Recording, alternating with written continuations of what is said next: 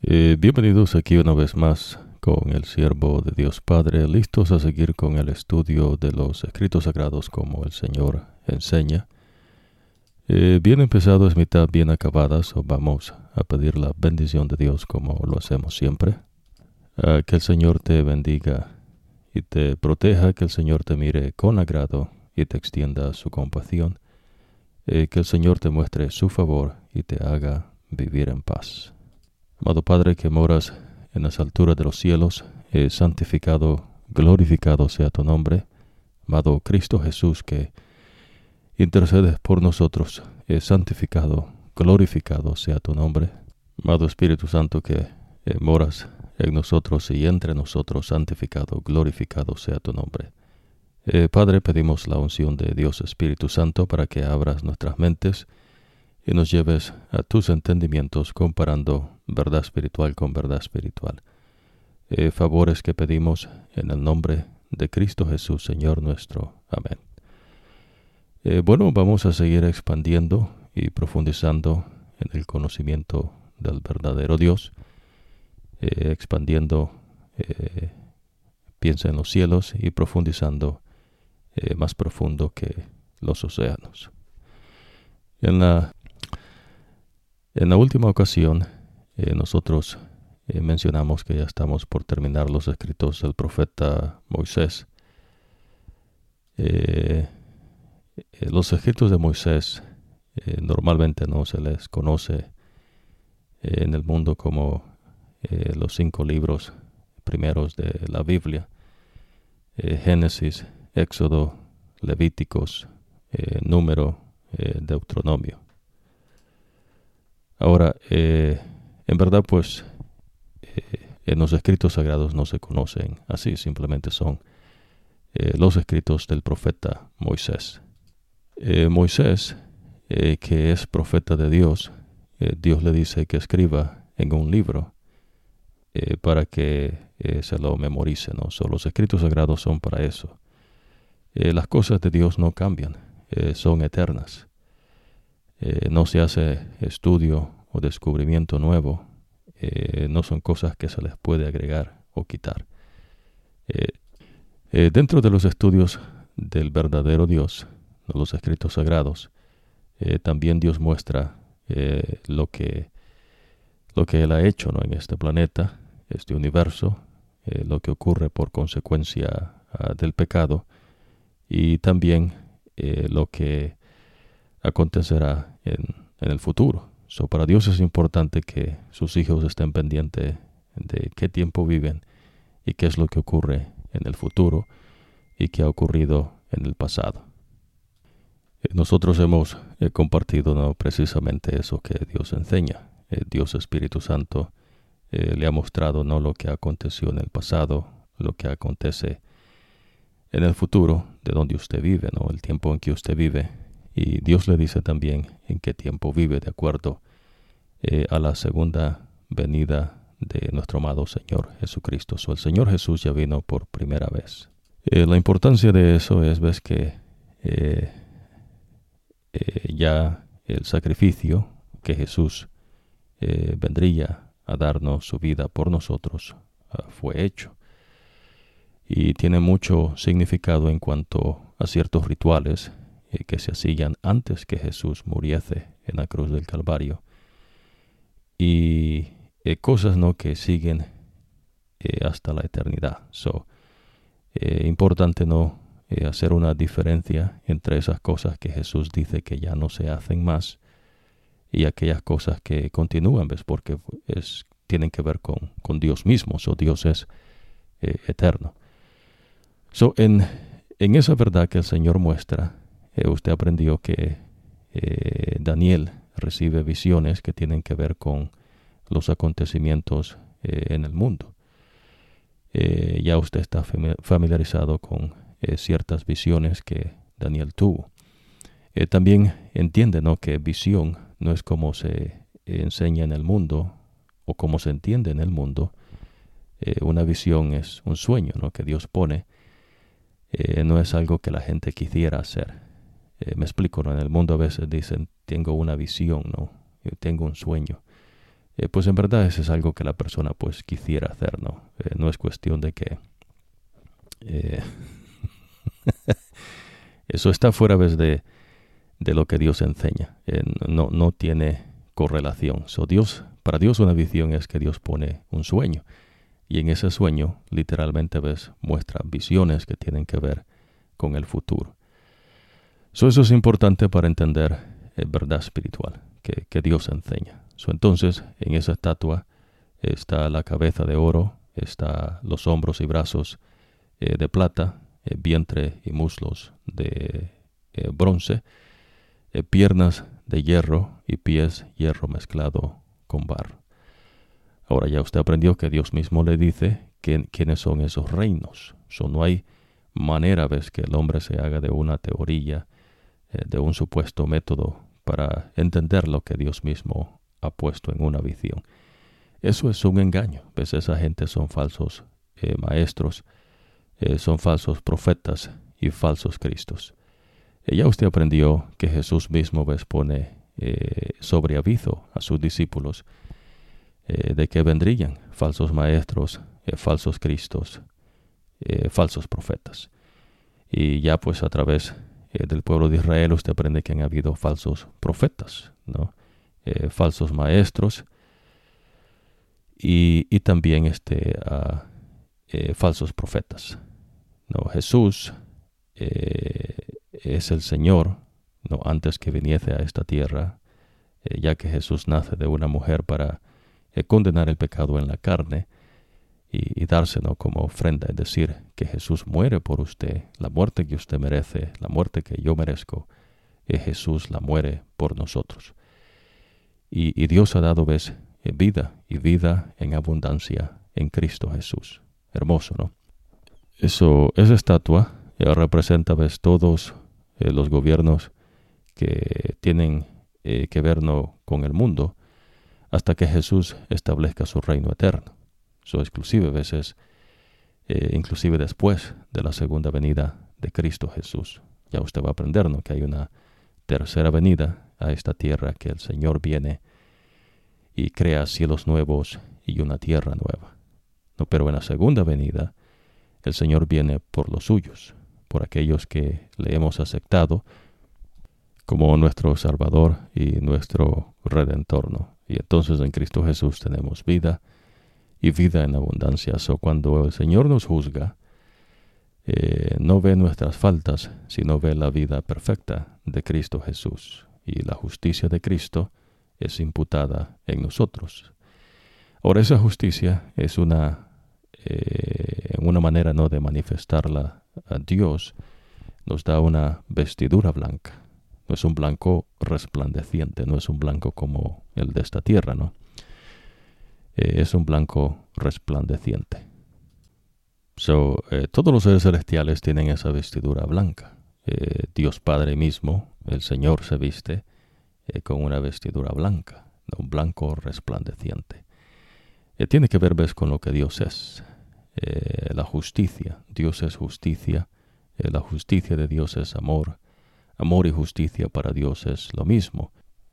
Por eso nosotros también hemos enfatizado, ¿no?, que en esta primera ocasión que compartimos los estudios de los escritos sagrados, en verdad pues el conocimiento del verdadero Dios, lo hacemos a través del mensaje de 3 ángeles. El primer ángel que hemos enfatizado, ¿no?, en esta primera ocasión, dice, ¿no?, que tenía una buena noticia eterna de victoria para anunciar a los que viven en la tierra, a toda nación, raza, lengua y pueblo.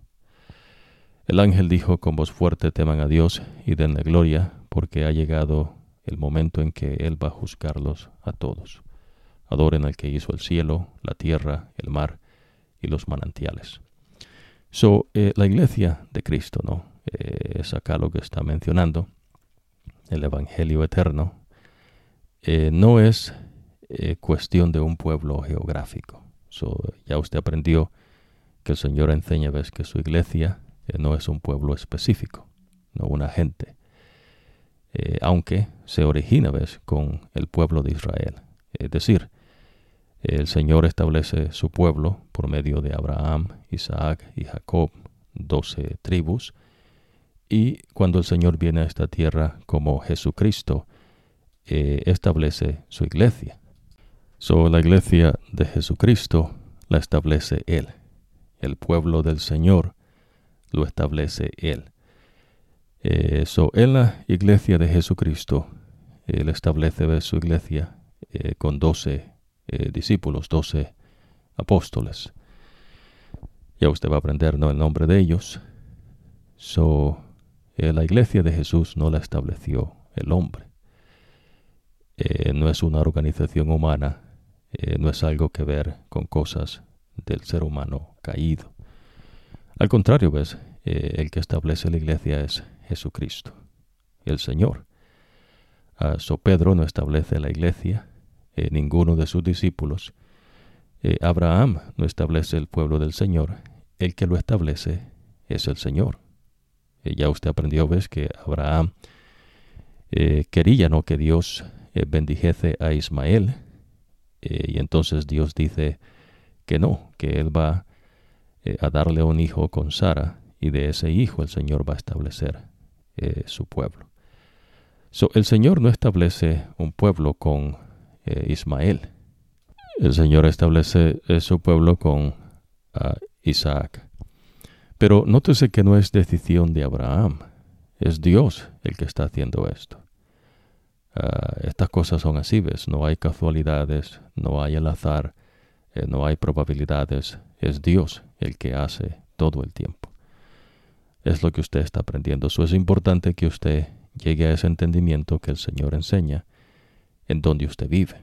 Usted no vive en el tiempo cuando el Señor tenía un pueblo, literalmente un pueblo, cuyo nombre eran los israelitas, el pueblo del Señor, y cuyo Dios era el Señor. El Señor era su Dios y también era el que reinaba sobre ellos, es decir, no el que gobernaba sobre su pueblo. No había una separación entre Dios y el gobierno del Señor. El Señor no tenía gente ahí, ¿no?, que le ayudara en su reino. No tenía pensadores, científicos, escritores, historiadores, genios, nada de esto, ¿no? Mucho menos, ¿ves?, tenía gente que hablaba con los muertos, espiritistas, adivinos, magos, hechiceros, etcétera, etcétera, ¿no? Todas las cosas que se ocupan en un reino terrenal de este mundo, que los reinos tienen, ¿no?, por supuesto.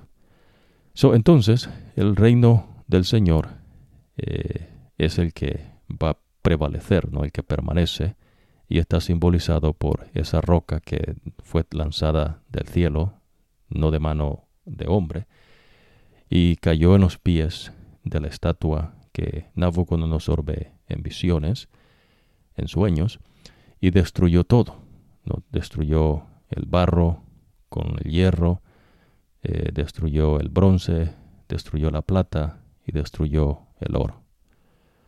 Y entonces esa piedra se hizo un monte. Es decir, ¿ves?, el reino del Señor se establece una vez más en esta tierra.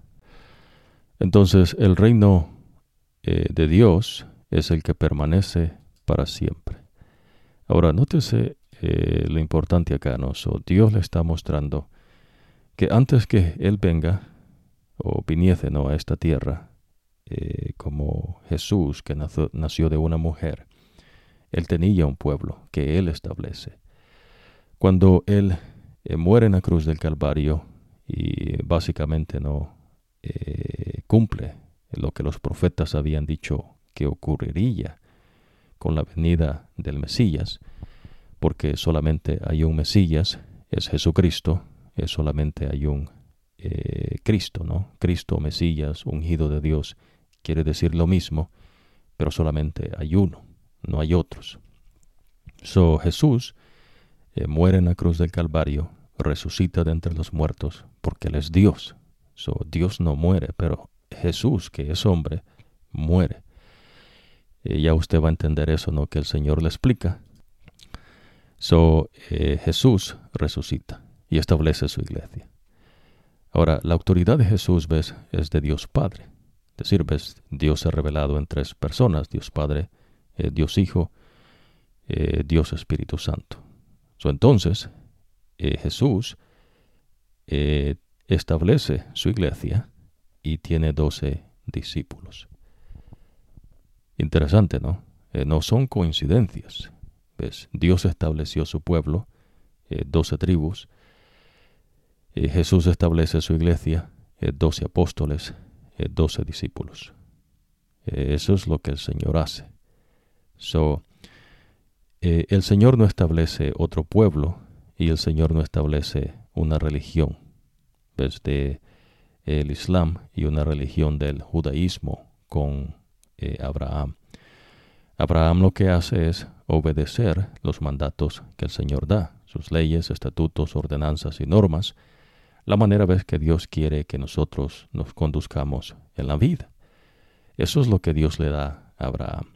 Pues Dios no establece religión. También cuando Jesús establece su iglesia, el Señor no establece religión del cristianismo. Ya usted aprendió, ves, que Jesús en ningún momento enseña que a sus discípulos se les llame cristianos. Eso se dijo, como se dijo de Jesús, que era también Juan el Bautista resucitados o Elías, ¿no? La gente decía, y siempre pues dice muchas cosas, ¿no? Pero Jesús en ningún momento ves, dice que son cristianos, porque solamente hay un Cristo. Un Cristo, ves, ese Cristo es el único que es el líder. No hay ningún otro Cristo. Y eso es importantísimo.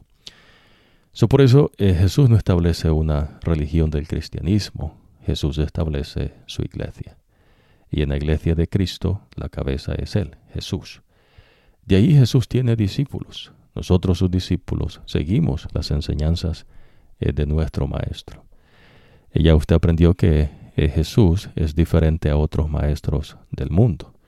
Las enseñanzas del Señor no se le puede agregar y no se le puede quitar.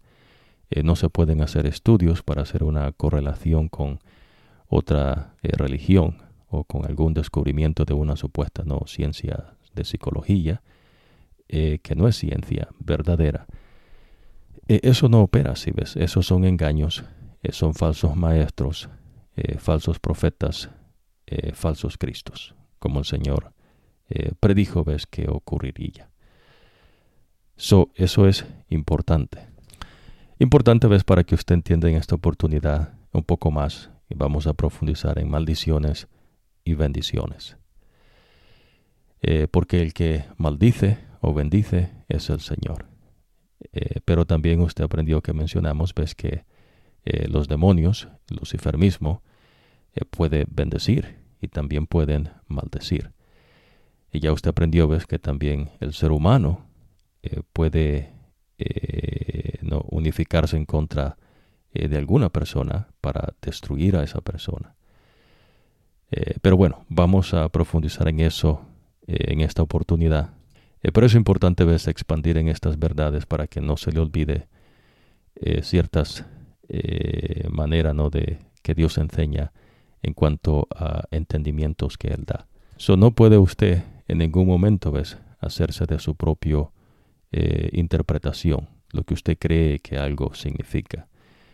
Tiene que irse, ves, con lo que Dios dice que es. Va a aprender eso también, ves, en esta oportunidad, un poco más profundo, ¿no?, en esta ocasión. Hay ocasiones, ves, en las que el Señor ha actuado aparentemente no duramente.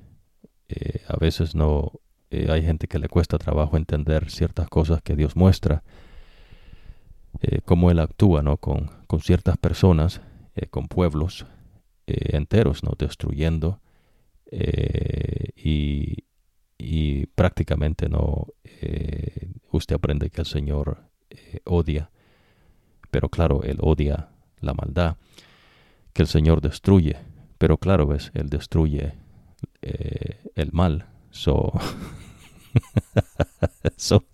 En verdad, pues eso es bueno, ¿no? Entonces, la importancia, ¿no?, que entonces no le vendan mentira, ¿no?, por verdad. En este tiempo que vivimos, ningún pueblo representa al Señor. El que intercede entre Dios Padre y nosotros es Jesucristo. Y Jesucristo está intercediendo por nosotros como sumo sacerdote. Ya usted va a aprender que Jesús es en verdad pues el sumo sacerdote. Jesús es todo. Jesús es la ofrenda. Jesús es el sacrificio. Jesús es el que da vida. Jesús es el que sustenta la vida. Jesús es el sumo sacerdote.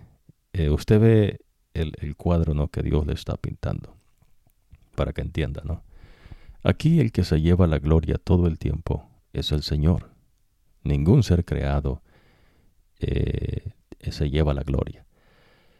Aunque Dios le enseña a veces en que nosotros podemos gloriarlos. Y en particular no es en lo que Dios me ha dado, ¿no? En eso sí me puedo gloriar, dice el Señor. En fin, entonces ya usted está aprendiendo esa verdad que Dios le muestra. No hay un pueblo físico, ¿no? Digamos, físico me refiero a una nación específica, digamos, los Estados Unidos de América, España, El Salvador, Colombia, países, ¿no?, del mundo. En un tiempo, el Señor tuvo un pueblo, y ese pueblo tenía un nombre, los israelitas, hebreos, no judíos, y el Dios de ellos era el Señor. Y digo era porque ahora el Señor no tiene un pueblo físico. Hoy tiene un pueblo que se llama su iglesia. Y la iglesia de Jesucristo, el Señor la establece, con gente que es hebrea del pueblo que Él estableció. ¿Se entiende, no? No hay gente, de ningún otro lado. Y eso es importante de entender. Menciono esto, porque cuando profundicemos en las bendiciones y maldiciones, usted va a entender por qué no. El Señor no tiene un pueblo específico hoy en día. Ahora, los discípulos de Jesús todos son los apóstoles, ¿no? Todos son hebreos, ¿no? Todos ellos. Jesús mismo nació de una mujer hebrea. Ya usted aprendió de las parentelas, los pueblos, ¿no? Babilonia, Medos y Persia, los griegos y la cuarta bestia. Eso es importante de entender. Sin embargo, la cuarta bestia recibe una herida mortal. Y ya usted aprendió que esa herida mortal es que se separó lo que es el credo de la forma de gobierno. La bestia no tiene poder para gobernar, ¿no? Entre comillas, no poder. Se le quitó eso, y entonces por eso hay muchos credos en el mundo, en diferentes pueblos. Esos credos se repiten. Digamos, ¿no?, el credo de una tal mentada religión cristiana se repite en diferentes países. Hay gente que dicen que son cristianos, pero no obedecen al Señor, sino que hacen lo que ellos quieren, ¿no?, como ellos quieren vivir. Y ya usted va a aprender qué es lo que el Señor dice en cuanto a eso, ¿no? Y pues Dios es muy severo al respecto. Porque cuando Dios establece su pueblo, nadie le aconsejó al Señor qué hacer, ¿no?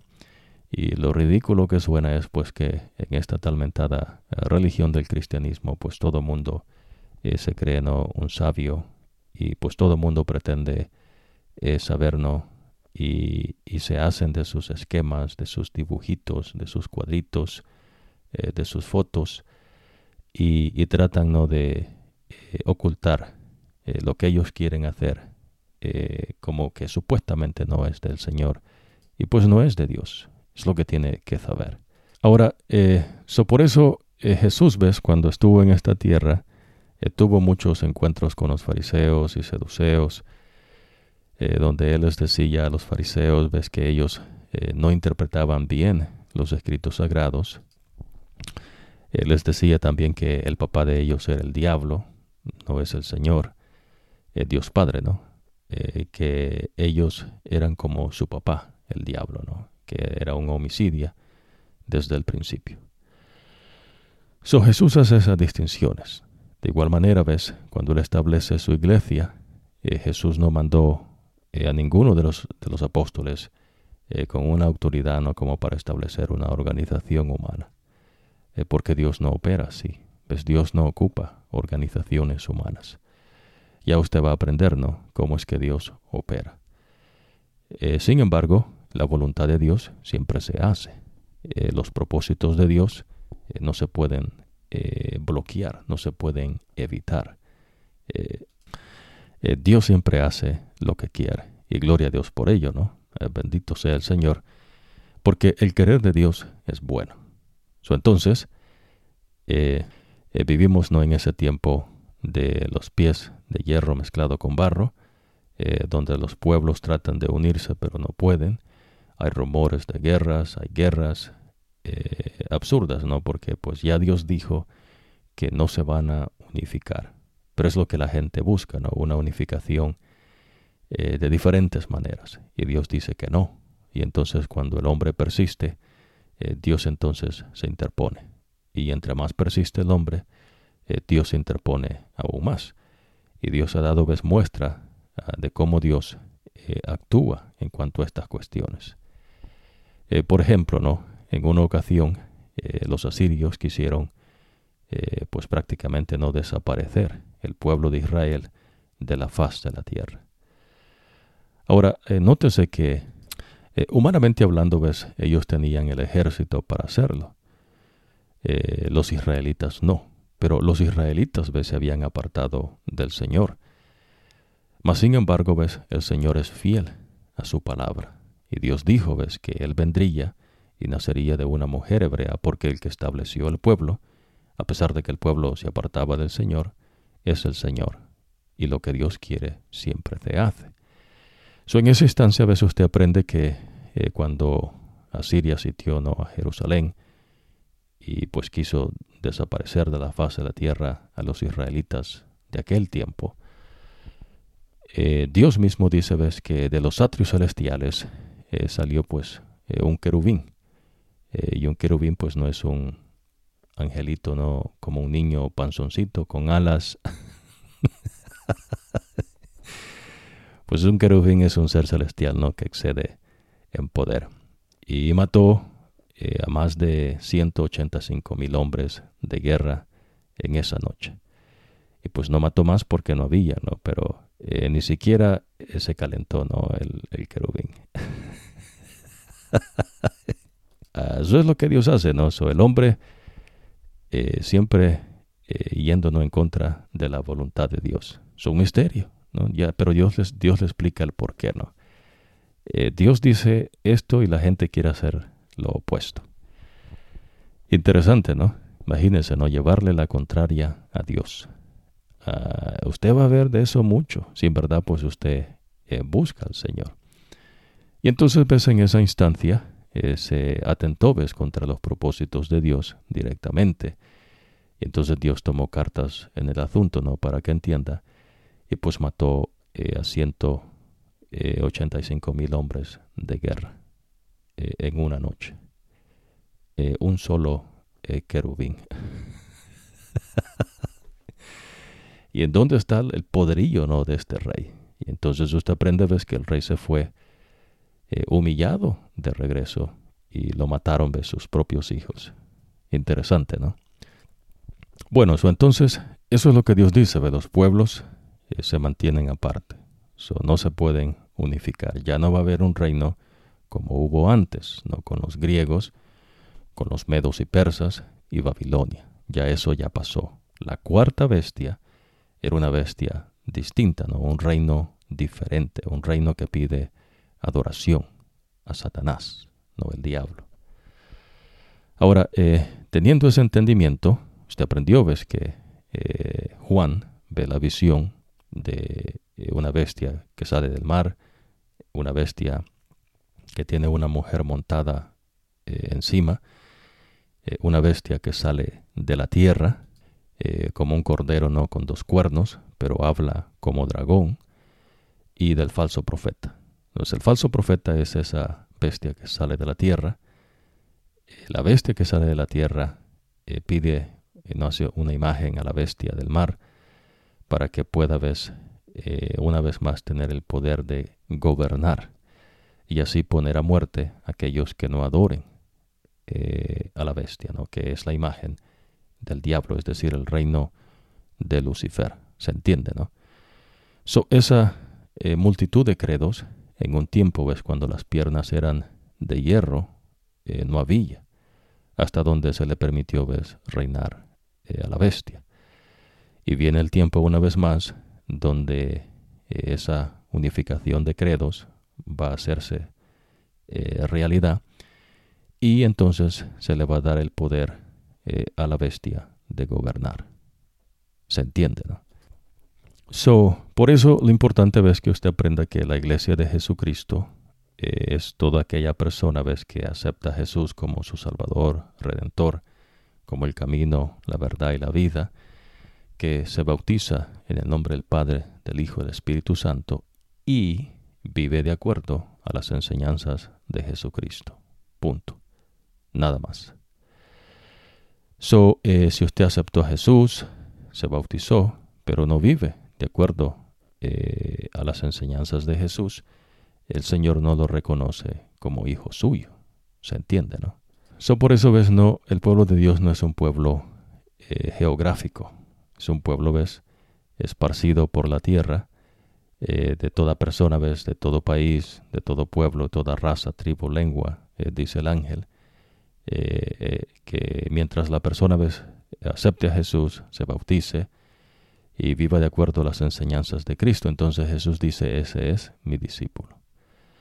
¿Se entiende, no? Y la cabeza de ese discípulo es Jesús, porque el discípulo vive de acuerdo a las enseñanzas de su maestro. Por eso Jesús dice, ves, que su iglesia, no, Jesús dice, ninguno de ustedes es maestro. Le dice a los apóstoles que nadie les llame maestros, tampoco que nadie les diga Padre, ni tampoco, ves, que nadie les diga Cristos, que sean líderes.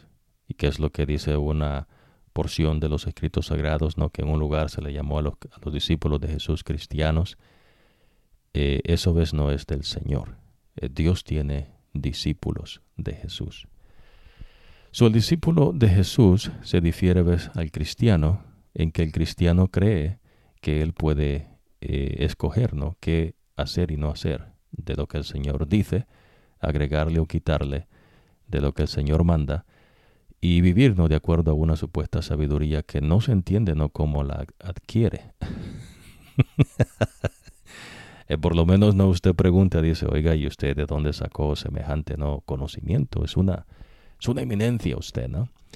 Y le sacan libro tras libro y pues es prácticamente, no, como Dios le llama, dice, trapos de inmundicia y trapos de inmundicia. Sin importar, ves, cómo se originaron, es lo mismo, trapos de inmundicia para el Señor. Por eso es importante, ¿no?, que aprenda en dónde usted está parado, a qué se metió, porque el Señor, ves, las cosas de Dios son cosas serias. Ya usted va a aprender, ves, con un tipo que se llama Job en esta oportunidad, pero también va a aprender, ves, cómo el Señor se expresa, ¿no?, de ciertas personas que abandonaron la fe. Les llama cobardes, ¿no? El mismo Señor dice eso. El Dios, Jesús, ¿no?, el que dice que se perdone, ¿no?, al que te ofenda. Si alguien te golpea en la mejilla derecha, no, ofrece la otra también, pero no la vuelvas a poner, ¿no? Claro, Dios dice eso. Pero ese Jesús, ves, dice que hay unos que son cobardes, que abandonaron su fe. Es importante, ¿no?, que usted aprenda esto. Cuando usted acepta a Jesús, usted no puede hacerse de ideas y conceptos, que normalmente no es lo que se predica, ¿no?, en una tal mentada religión del cristianismo. Y son maneras, ves, de engañar a las personas. Ahora, vamos a ir en esta porción bíblica con un tipo, ¿no?, que se llama Job. Vamos a estudiar esto más adelante, pero estamos inquiriendo, ¿ves? El Señor nos está enseñando. Y dice acá que había un tipo, ¿no?, que se llamaba Job en un país que se llama Uz. Es honesto, intachable, teme a Dios. En otras traducciones dice respeta a Dios y no le hace mal a nadie. El no hacer mal a nadie no es que el tipo se hizo de una filosofía él solo, ¿no? No, es decir, ¿ves? Él vivía de acuerdo a lo que el Señor pide, ¿no? La manera de conducirse en la vida. Ahora, Job tenía 7 hijos y 3 hijas. Tenía además 7,000 ovejas, 3,000 camellos, 500 yuntas de bueyes, 500 burras y muchos siervos. Era el hombre más rico del oriente. Ahora, los hijos de Job tomaban turno para hacer banquetes en la casa de cada uno de ellos, a los cuales invitaban a sus 3 hermanas para comer y beber con ellos. Al terminar cada ronda de banquetes, Job les mandaba instrucciones a sus hijos para que se purificaran, y levantándose de madrugada ofrecía un sacrificio que debe quemarse completamente por cada uno de sus hijos. Estos sacrificios van consistentes con los que el Señor enseñaba. Es un sacrificio que debe quemarse completamente. Pues Job pensaba que tal vez sus hijos pudieron haber pecado y maldecido a Dios con sus pensamientos. ¿Se entiende, no? Maldecir a Dios quiere decir, ves, como que dijesen, no, allá Dios con lo suyo, ¿no? Y nosotros, pues, vivimos como queramos la vida, ¿no? Es decir, ves, que tratan de desaparecer a Dios, ¿no? Como que Dios, como que no hay un Dios. Y pues ellos viven como ellos quieren. Cosa que el Señor mismo le va a enseñarnos qué es lo que piensa la gente que tiene delirios en sus mentes. Entonces llegó el día en que los seres celestiales se presentaron ante el Señor. Incluso Satanás estaba allí con ellos. El Señor le dijo a Satanás, ¿dónde has estado? Y Satanás le respondió al Señor, he estado vagando por la tierra. Entonces el Señor le dijo a Satanás, ¿te has fijado en mi siervo Job? No hay nadie en la tierra como él. Job es un hombre intachable, honesto, teme a Dios y rechaza el mal. Satanás le respondió al Señor, no, pero es que Job respeta o teme a Dios por nada. ¿Acaso no le proteges a él, a su familia y a sus posesiones? Haces que le vaya bien en todo lo que hace, y sus rebaños se ven por todo el país. Pero si le quitas todo lo que tiene, seguro que te maldecirá en tu propia cara. Interesante, ¿no? Te va a maldecir en tu propia cara. Es más, ves, la mujer de Job le dice al tipo, ¿no? Cuando ya está bien mal, pues maldice a Dios, ¿no? Y muérete. Mira, ¿por qué estás ahí sufriendo, no?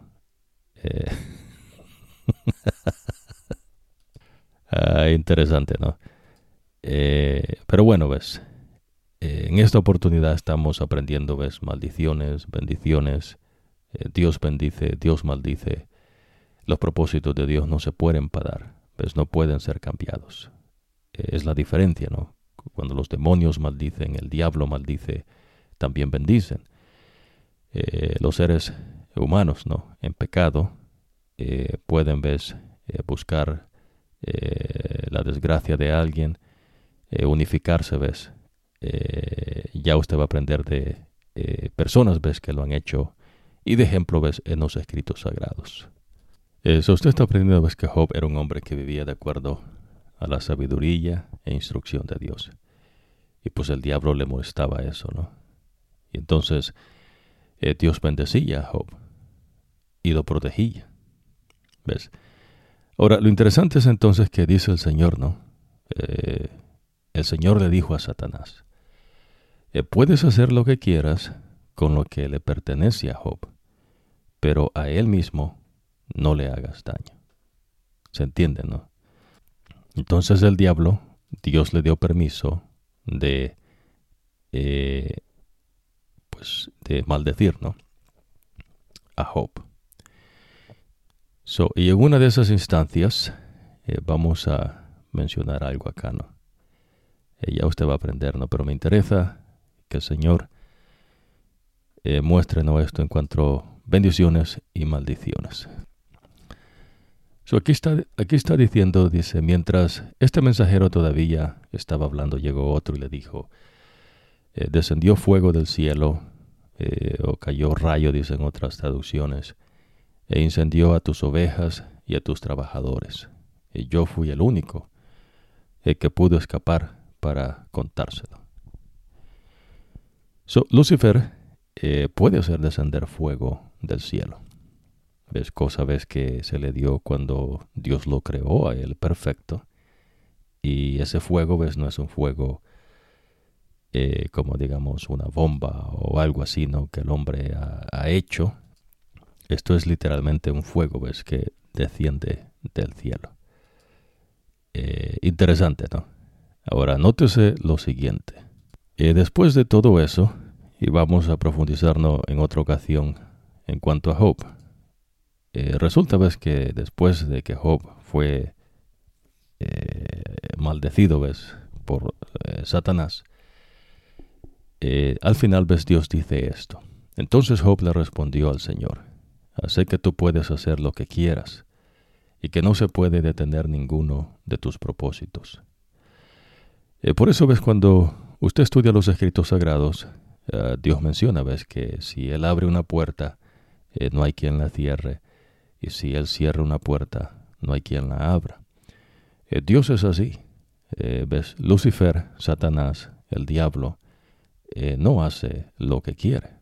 Dios está y siempre lo ha restringido a Él y a los demonios. Con Dios es así. Las cosas no ocurren por el azar, no hay coincidencias, no hay probabilidades. Esas son cosas, de la media neurona del hombre. Ahora, sigue diciendo acá, tú preguntaste, ¿quién es el que con su falta de conocimiento oscure mi consejo? Ahora, yo fui quien hablaba sin saber lo que decía. Hay gente, que no sabe lo que dice. En una porción en los escritos sagrados usted va a aprender, que Jesús dice, Padre, perdónalos, porque no saben lo que hacen. Eso tiene que ver, con cierta ignorancia, pero ya usted va a aprender más profundo qué es lo que Dios menciona en cuanto a ello. Dice, hablé sobre asuntos tan maravillosos para mí que quedaban fuera de mi entendimiento.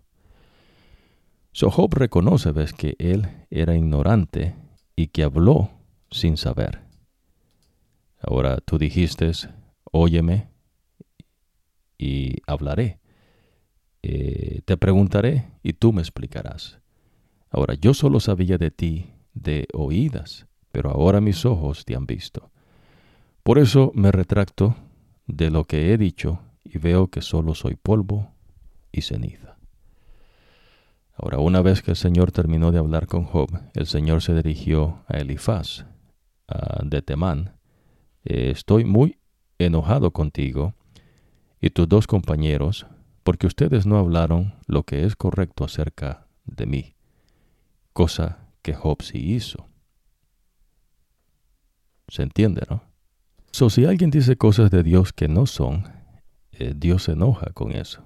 Te sirve como que usted le ponga palabras a la boca del Señor.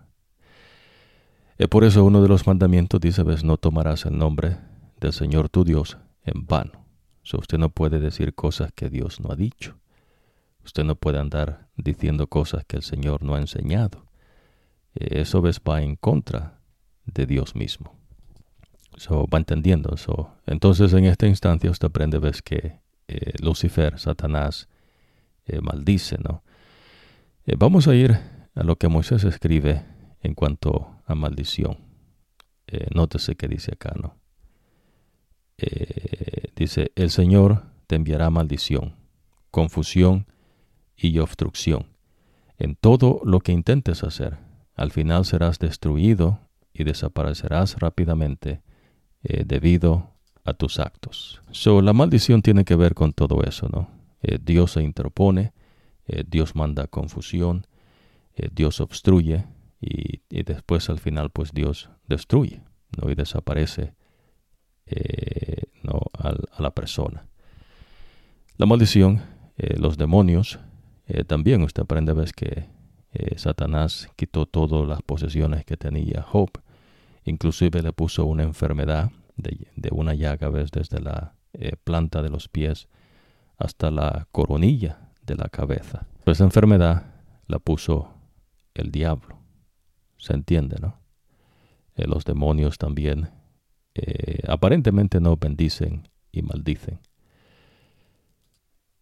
Ahora vamos a ir a una porción donde Jesús dice a Pedro, nótese bien, ¿no? Simón, Simón, mira que Satanás ha pedido sacudirlos a ustedes como un campesino sacude la paja de los granos de trigo. Pero he orado para que no pierdas tu fe. Cuando vuelvas a mí, ayuda a tus hermanos a ser más fuertes. Ok, nótese bien acá, ¿no? Jesús está diciendo que el diablo ha pedido permiso a Dios para zarandear a sus discípulos. El diablo pues no decide qué hacer, ¿no? Dios es el que permite, ¿no? Si hace o no. Así como lo hizo con Job. ¿Ves? El diablo pues prácticamente está diciendo, ¿no? Bueno, si tú lo maldices, si tú le quitas lo que tienes, si tú lo enfermas, el tipo se va a poner en contra tuya, te va a maldecir. Y lo que Dios está enseñando a veces es que no, que a pesar de que Job, el diablo le quitó todo lo que Dios le había bendecido, incluyendo, ves, la vida de sus propios hijos, todas sus posesiones terrenales, aún así, ves, Job no pecó, es decir, ves, no procedió de maldad, ni dijo, ves, ninguna palabra en contra de Dios. Es más, él dijo, ves, desnudo salí del vientre de mi madre y desnudo me iré. ¿No? Cosa muy profunda, pero que básicamente está enseñando, ves, la realidad del asunto. Todo lo que nosotros tenemos y todo lo que nosotros somos es por la gracia y misericordia del Señor. Job no entendía por qué le estaba pasando esto. Y usted va a aprender, ves, que a través de ciertas personas, ¿no?, que se consideran amigos de Job, pensaban, ves, que Job había actuado tal vez algún pecado. Y entonces Dios por eso lo estaba castigando. Y entonces ellos hablaban cosas de Dios que Dios no había dicho. Usted entiende este asunto entonces, ¿no? Entonces Pedro,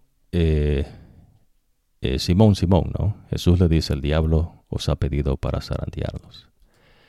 En otra ocasión usted encuentra, ves, que Jesús dice que muy de mañana Jesús estaba de regreso en Jerusalén y sintió hambre. Vio una higuera que solo tenía hojas.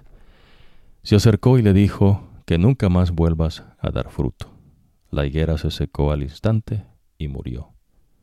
Cuando sus seguidores vieron esto, se sorprendieron y le dijeron, ¿cómo se secó la higuera y murió tan rápido? Jesús les respondió, les digo la verdad, si ustedes tienen fe y no dudan, no solamente serán capaces de hacer lo que yo hice con la higuera, es más, podrán decirle a este monte, levántate y lánzate al mar, y así sucederá. Si ustedes creen, recibirán todo lo que pidan en oración. Y entonces la gente a veces cree, ¿no?, que pues cuando dice todo, como que es todo lo que la persona pues quisiera, ¿no? Tampoco es eso, ¿ves? Que pidan todo de acuerdo, ¿ves?, a la voluntad del Señor. Pero una vez Dios sí le dio potestad de maldecir y bendecir. Ya usted está aprendiendo entonces, ¿no?, qué es eso, maldición y bendición. Cuando viene de Dios, pues en verdad pues viene de Dios porque Dios permite o Dios hace. En otras instancias usted va a ver, ves, que los fariseos y seduceos se unificaron, ves, para poder traer trampa, ves, contra Jesús. Así podía ser acusado, ves, de alguna falta y ponerlo en man delante del pueblo, ¿no? Y así entonces inclusive no deshacerse de Jesús. Cuando Jesús se manifestó como el Mesías, como el Cristo, usted aprende, ves, que en esa sinagoga cuando se levantó a leer, ¿no?, del profeta Isaías, los que estaban ahí, ves, después que él dijo que prácticamente pues era el Mesías, que él es igual a Dios, que él es el Señor venido a esta tierra, lo sacaron de la sinagoga y trataron, ves, de tirarlo desde un despeñadero para matarlo, para destruirlo, ¿no?, para estropear el propósito, ¿no?, porque ahora este tipo está diciendo algo que no nos conviene. Y entonces ellos dijeron, bueno, hay que deshacernos de él de inmediato. Es una maldición, ¿no?, maldecir a la persona. Eso usted está aprendiendo, ¿no? Obstruir, confundir, ¿no?, tirar un manto de confusión con la obra que Jesús está haciendo, tratarnos de bloquear a Jesús, levantarnos falsos testimonios, ¿no?, hasta que sea destruido y desaparezca, ¿no?, lo que él representaba. Pero ya usted aprendió, ves, que el ser humano no podía hacer eso cuando Dios se interpone. Por eso usted aprende, ves, que ciertos profetas se les permitió, ves, Dios les permitió que les quitasen la vida. Pero esos profetas mismos van a dar testimonio, ves, de que ellos dieron el mensaje que el Señor mandó, y por dar el mensaje que el Señor Dios los mataron. Y entonces Dios, por eso usted aprende, ves, que cuando Dios castiga, derrama, ves, su castigo sin misericordia, ves, y la razón Dios le dice, ves, porque esta gente son malvados, son malos. Y entonces uno dice, no, amén, gloria a Dios, ¿no?, que sean destruidos. Pues la gente es mala, ¿no? Dios es bueno, ves, cuando Dios actúa de esa manera, lo que Dios le está enseñando, ves, es una obra misteriosa, es decir, Dios crea todo el tiempo, pero Dios destruye la maldad. La maldad no es eterna. La maldad tiene un principio, ves, cuando se originó con Lucifer, y tiene un fin cuando el Señor destruya a Lucifer y a todo ser celestial, ves, que se unió a su rebelión, y a todos los seres humanos que no aceptaron a Jesús, que es el camino, la verdad y la vida, ¿no? Van a ser destruidos, ves, en ese lago de fuego, cuando del trono de Dios sale fuego, ves, y consume a todos ellos. Esa es la maldición y bendición, ¿no? Tristemente, ves, está en esta tierra. Ahora Dios les está diciendo, ves, que Dios maldice porque la gente se aparta del camino de la verdad, del camino de la justicia, ¿no?, del camino del amor. Para Dios el amor no es un sentimiento, no un romanticismo. Para Dios amar es que usted viva de acuerdo, decir que usted practique las leyes, estatutos y ordenanzas y las normas que el Señor le dice. Eso es todo. Eso no es religión. Ahora, nótese que hemos hecho distinciones entre el pueblo de Dios, la iglesia de Jesucristo, el pueblo de Dios y los otros pueblos que estaban en ese tiempo, ¿no? La iglesia de Cristo y los otros credos que están en el mundo. ¿Se entiende, no? Ahora, la importancia de entender acá la maldición y bendición es que aunque el hombre se unifique, ves, contra, alguien que es de Dios, Dios va a permitir ciertas cosas, pero después Dios los tumba, ¿ves? Y la destrucción viene sobre ellos. Lo mismo los demonios, ¿ves? Lucifer, Satanás, el diablo mismo no puede, ¿ves?, pasar el cerco de protección que Dios tiene con los que hacen, ¿ves?, el trabajo que Dios pide que se haga. De igual manera, ¿ves?, Dios mismo, ¿ves? Y eventualmente pues es Dios el que hace o el que permite. De ahí pues nadie puede decir ni pillo, ¿no? Por eso, ves, la cuarta bestia, usted aprende en la visión que se le muestra a Juan, de que se le permitió, dice, se le permitió poner a muerte a los hijos del Señor. Ahora, me gustaría que usted aprendiese, ves, que eso es lo que causa la ira de Dios, ¿ves?, sin misericordia. Pero Dios permite que la bestia haga esto para que no quede, ves, cuestión de duda, ¿no?, en los seres inteligentes, de que estos son malos, dice el Señor. Y uno dice, sí, son malos. Estos proceden con maldad en su corazón. Y uno dice, amén, es cierto. Y entonces el Señor, ¿ves? Después arremata contra ellos hasta destruirlos por completo. Por eso mencionamos, ¿ves? La importancia de entender la bendición y la maldición. Job, el mismo Señor Jesucristo con los discípulos, Jesús maldice una higuera y la higuera se secó al instante. ¿No? Bendición y maldición. Y pues Dios ha dado, ¿ves? A un ser en particular para que bendiga o maldiga de acuerdo, ¿ves? A la voluntad del Señor. Y no se puede ir en contra de Él, ¿se entiende, no? Estas cosas, ¿ves? Dios las enseña para que usted no se confunda. Por eso, ¿ves? Cuando una persona ahora menciona y dice, no, la iglesia de Jesucristo, ya usted entiende, ¿no? Que toda persona, sin importar en qué país, que acepte a Jesús como su Salvador Redentor, ¿no? La buena noticia que el ángel menciona, y que se bautice y que vive de acuerdo a las enseñanzas de Jesús, esa persona es parte de la iglesia de Cristo. Eso es todo. ¿Entiende? Ahora vamos a profundizar un poco entonces a la religión, ¿no? El credo, que ya mencionamos anteriormente. La diferencia es, ves, que ahora usted lo va a aprender con lo que es maldición y bendición. Ahora, lo interesante que usted aprende, ¿no? Digamos con los egipcios, que Dios bendice a Egipto por medio de José, pero después los egipcios creen que ellos son, ¿ves? Los que son una raza, ¿no? Superior. Y entonces, lejos, ¿no? de la verdad.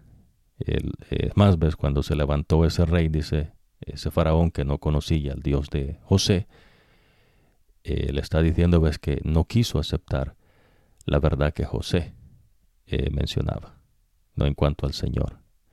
Y no quiso aceptar la verdad, ves, que el Señor le dio sustento inclusive a la tierra, donde mucha gente iba a buscar comida cuando había hambruna en otros lados. Esa misma tierra, ves, Dios la sostuvo porque Él mandó su bendición por medio de José.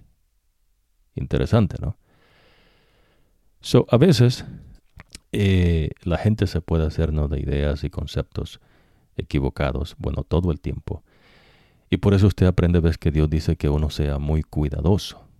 No, el ser cuidadoso requiere, ¿no? que usted mantenga y se mantenga, ¿no? Apegado aún así dice Jehová. Es decir, pues yo no puedo apartarme de la luz que Dios me da. Porque si me aparto de la luz que Dios da, entonces eso es tinieblas. Y si esas tinieblas usted cree, ¿no? que son luz, les dice el Señor a los fariseos y a todos aquellos, ¿no? que se apartan de Él, que es la luz, dice, ¿cuánto más serán las mismas tinieblas? Imagínense, ¿no? Si ellos creen que lo que tienen es luz, dice, ¿cuánto serán las mismas tinieblas? ¿Se entiende, no? Cuando Dios bendice y Dios maldice, nadie puede, ves, ir en contra de lo que Dios ha establecido. Dios permite en ocasiones hasta cierto punto, pero después, ves, arremata contra los que han buscado la maldad, específicamente, ¿no? de sus siervos, usted aprende en los escritos sagrados. Ahora, ¿por qué el Señor hace esto, no? Bueno, porque se tiene que identificar, ¿no? ¿Quién es quién? Así como Dios le dice a usted inteligentemente, ¿no? Cuando usted estudia los escritos sagrados, dice quién profeta o qué profeta dijo eso, ¿no? No puede usted decir es un libro, ¿no? En una ocasión más adelante vamos a profundizar un poco, ¿no? en cuanto a lo que se conoce como la Biblia. La Biblia, ves, que quiere decir colección de libros. Hay varias Biblias, varias traducciones. No hay versiones, ¿no? sino traducciones. Unas traducidas del inglés, no del latín al inglés. Otras no directamente de los originales, que son los profetas antes de Jesús escribieron en arameo y en hebreo, y los profetas después de Jesús en griego. Esos son los idiomas originales en que se escribió, que Dios dijo no que se escribiese, en particular, ves, a los profetas que que dice que escriban.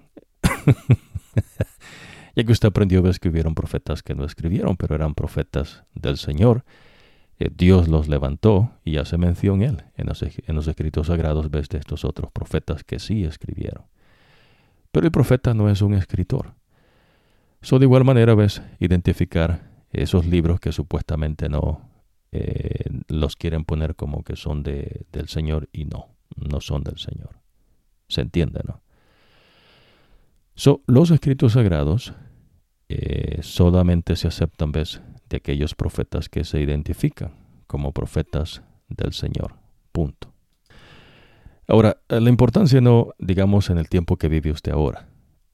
Dios le está enseñando, ves, que vivimos en el tiempo de los pies, de hierro mezclado con barro.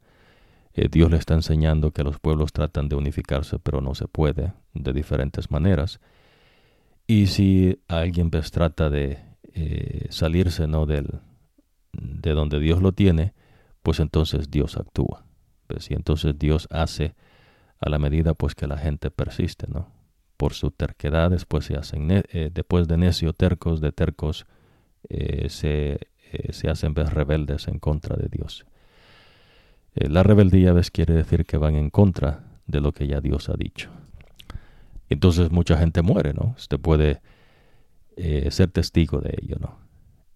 Cuando Dios dice algo y la gente pues dice lo opuesto y después siguen en eso, se hacen tercos y después pues se rebelan en contra de Dios.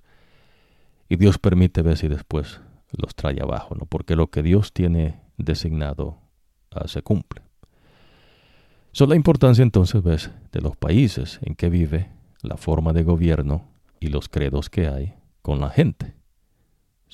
El país no es una entidad, ¿no? Es la gente.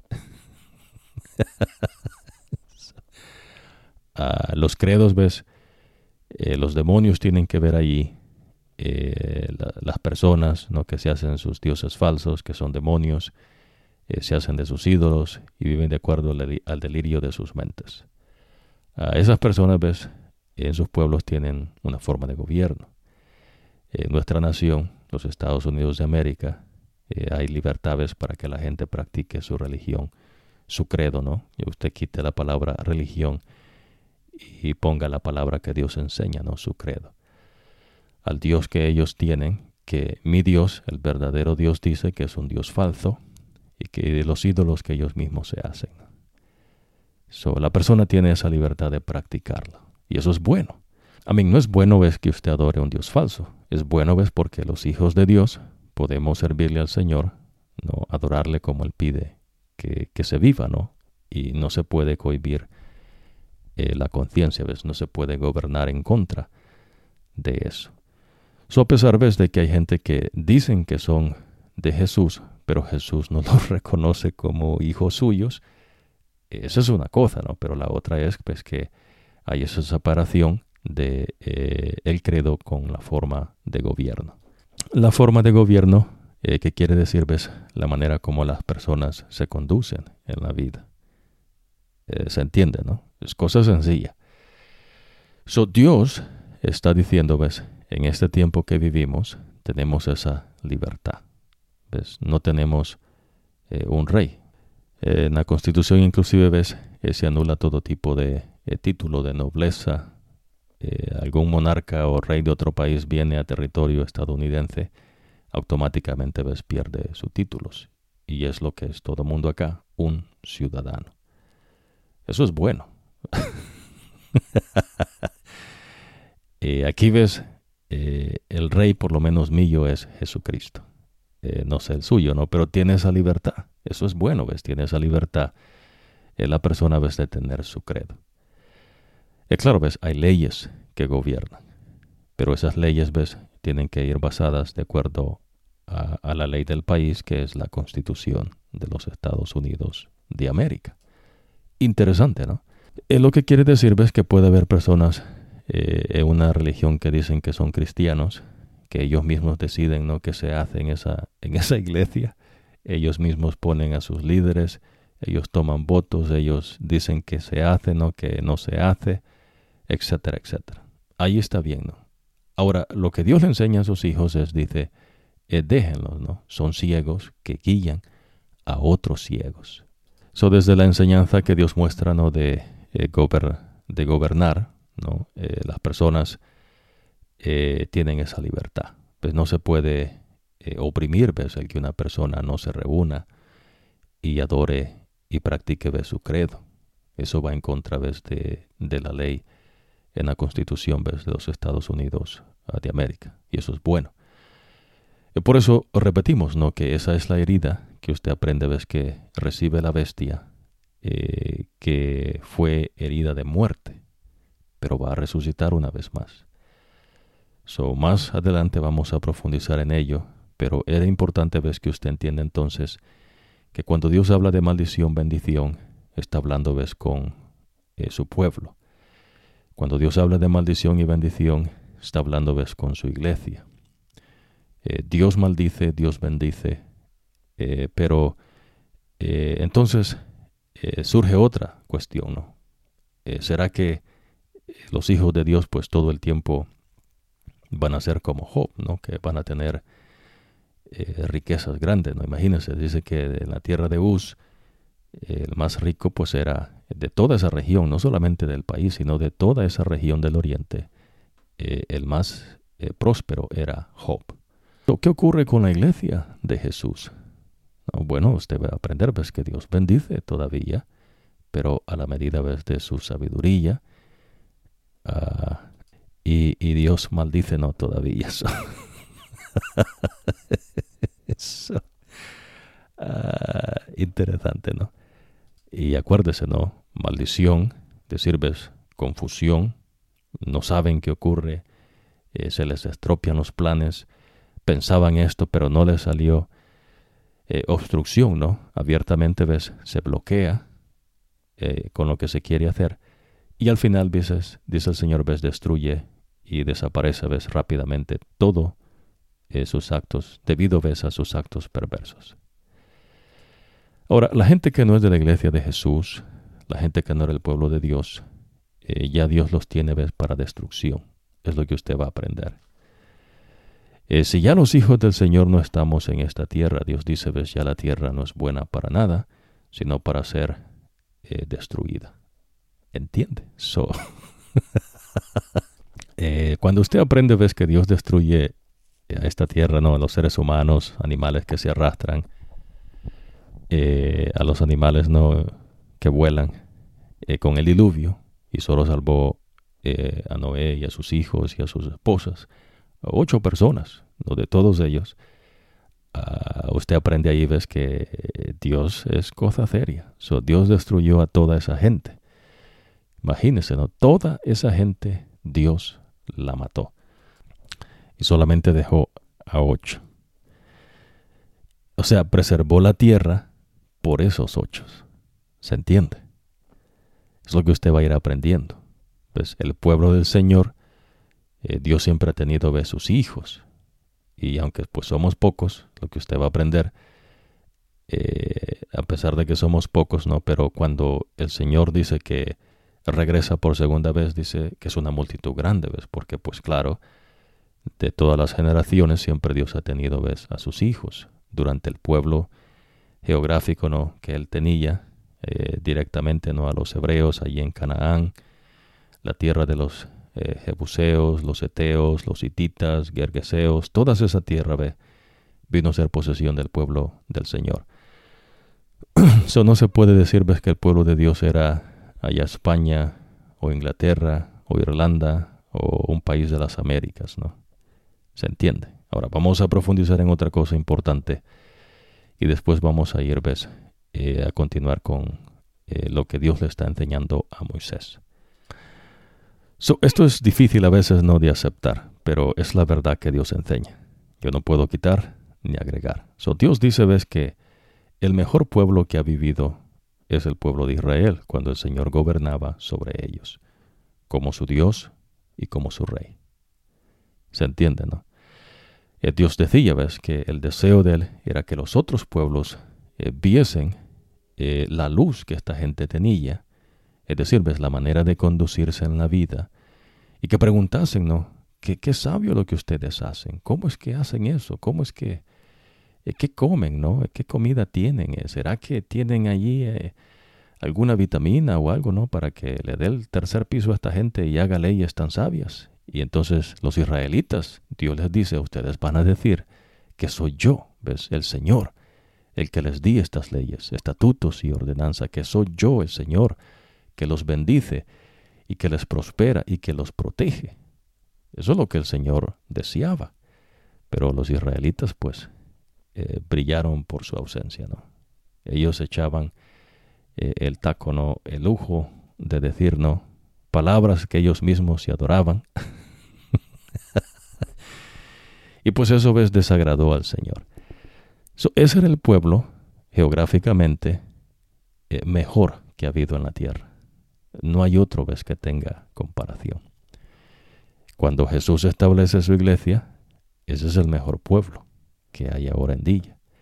Nada más que ese pueblo no está limitado con la geografía que hoy se conoce, ¿no? De un pueblo específico, sino de cualquier persona en el mundo que acepte a Jesús, se bautice y viva de acuerdo a las enseñanzas de Jesucristo. ¿Se entiende, no? Eso es la verdad que Dios enseña. De ahí no hay otra cosa.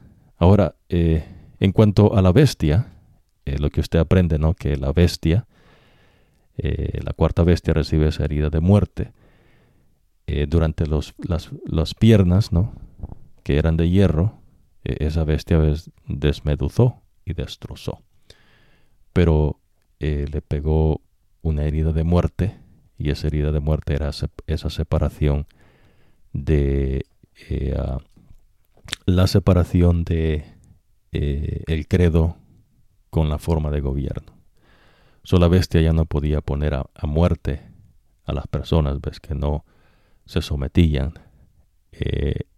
a su credo. ¿Se entiende, no? Eso es lo que ocurre, ¿no? Eso está ahorita.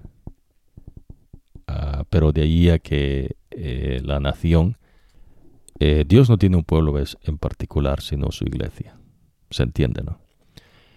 No es la religión, pues no es el cristianismo, no es el catolicismo, no es el protestantismo, pero en un país donde hay libertad, que la gente, ves, practique su credo sin ninguna opresión, sin ninguna obstrucción, ves, sin ninguna repercusión, ¿no?, por hacerlo. Eso es bueno. Se entiende, ¿no? Estas son las cosas, ves, que Dios muestra claramente. Vienen otras cosas, ves, que son más profundas, como cuando Dios menciona, ¿no?, en cuanto a la cuarta bestia, que aunque usted las oiga, no las va a entender, si no vive de acuerdo, ves, a las enseñanzas que Dios ya le dio. ¿Ves? Dios no es un centro de información, ¿no?, como de computadoras que tienen ahí datos almacenados, ¿no? Y usted se va a hacer de su propio conocimiento. Ya usted aprendió, ves, que en ocasiones hemos mencionado, ves, que Dios pone en el ser. Esas son cosas, ves, son misterios. Dios pone en el ser. Dios no tiene, ves, computadoras allá en el cielo, no, seres celestiales ahí haciendo descubrimientos, ¿no? Y descubrieron otra galaxia y otro planeta. Ya los tipos, ves, tienen conocimiento que Dios les ha dado, ¿no? Hasta donde Dios les permite. En fin, ¿no? Importancia, ¿no?, de esas cuestiones para que, pues, esté claro, ¿no? No agarre un pleito, ves, con Dios, porque no va a acabar bien. Ni con aquellos, ves, que Dios ha dado autoridades para bendecir o maldecir, porque no va a acabar bien. Lo que Dios menciona acá, ves, es para que usted aprenda que Dios siempre hace lo que quiere. Me explico, ¿no? Supóngase la cuarta bestia, se le dio poder de poner a muerte a los hijos de Dios, a la iglesia de Cristo. Y los que no eran de la iglesia de Cristo, pues, se salvaron, ¿se entiende? Aparentemente, ¿no? Como que sí, como que como que el hombre tiene poder para hacer algo, o los demonios, ¿no? Que pues están detrás de esto. Y la respuesta es que no, ¿ves? Eso aparenta algo, pero no es la verdad. Es simplemente, ves, que Dios no permite o permite. ¿Se entiende, no? Ahora vamos a ver esta porción bíblica. Nos quedamos, ¿no?, en esta que Dios pide, ¿no?, obediencia. Dice, entre esas naciones no tendrás paz. Esto ya lo estudiamos la última ocasión, vamos a ir a esta porción acá, ¿no? Estas son las palabras del pacto que el Señor mandó hacer a Moisés con el pueblo de Israel en la tierra de Moab. Además del pacto que había hecho con ellos en el monte Horeb. Moisés llamó a todo el pueblo de Israel y le dijo, ahora nótese, aquí Dios está hablando ¿a quién? A los israelitas. No se ponga usted, ves, como pueblo porque no le compete. Pues usted no es el pueblo de Dios en este tiempo. En este tiempo que Dios está hablando son los israelitas. En este tiempo que usted vive, el pueblo de Dios es su iglesia. Y la iglesia de Jesús no es una religión, ¿ves? Es simplemente aquellas personas que aceptamos a Jesús, nos bautizamos en el nombre del Padre, el Hijo y el Espíritu Santo y vivimos de acuerdo a las enseñanzas de Jesucristo. ¿Se entiende, no? Dios le dice, ustedes han visto todo lo que el Señor les hizo en Egipto al faraón, a todos sus oficiales y a todo el país.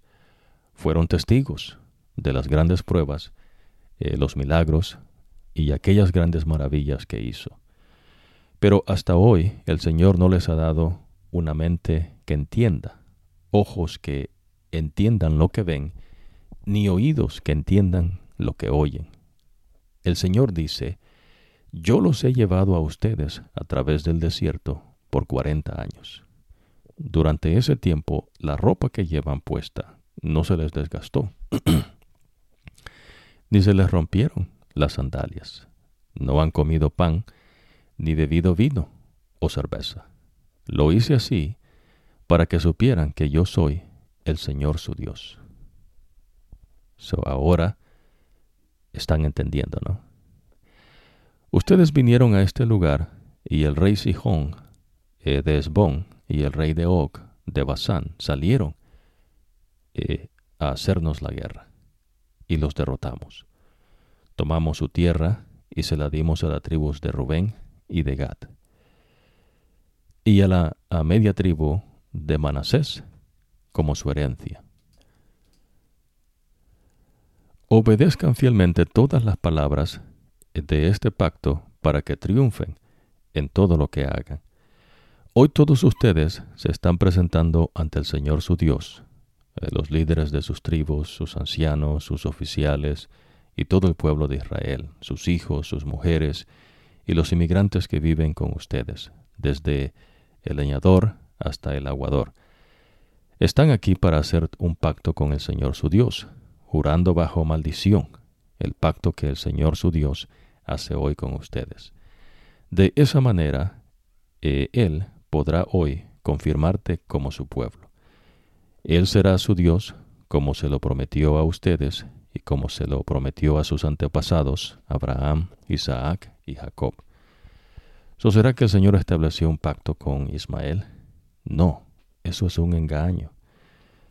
Pero que no se dice, ¿no?, que Abraham es el padre de las religiones. Eso es un engaño, pues Dios no enseña eso. Dios no estableció el Islam y Dios no estableció el judaísmo. Esos son engaños de demonios, junto ves con lo que es ahora la religión. Por eso mencionamos que la religión, si usted quita la palabra religión y pone credo, a un Dios falso. Es lo que Dios le enseña, ¿no? Son dioses falsos, profetas falsos, maestros falsos. Y en el caso, ves, de Cristo directamente, ¿no? La religión del cristianismo dice, ves, que tienen cristos falsos, ves, falsos cristos. ¿Usted cree que Jesús dijo esto solamente por decirlo, no? Porque, pues bueno, se tenía que decir algo, ¿no?, para entretener a la gente. No, ves, Dios no opera así. Dios le está diciendo claramente que vendrían falsos cristos, es decir, ves gente que creen que son líderes de Jesús. Pues ¿de dónde, no? ¿Y qué es lo que Jesús enseña? Bueno, Dios dice, ¿no? Déjenlos, ¿no? Los hijos de Dios es lo que Dios nos enseña en su iglesia. Pues déjenlos. Son ciegos que guían a otros ciegos. ¿Se entiende, no? Bueno, entonces, Dios está haciendo el pacto de nuevo acá, ¿no? Hermoso, ¿no? La promesa fue a Abraham, Isaac y Jacob. No es solo con ustedes con quien el Señor nuestro Dios está haciendo este pacto, jurando, ¿no?, bajo maldición, sino con todos los que están presentes hoy ante el Señor, y también con los que no están presentes, nuestros descendientes. Ustedes recuerdan muy bien cómo vivíamos en la tierra de Egipto y cómo atravesamos las naciones por las que pasamos.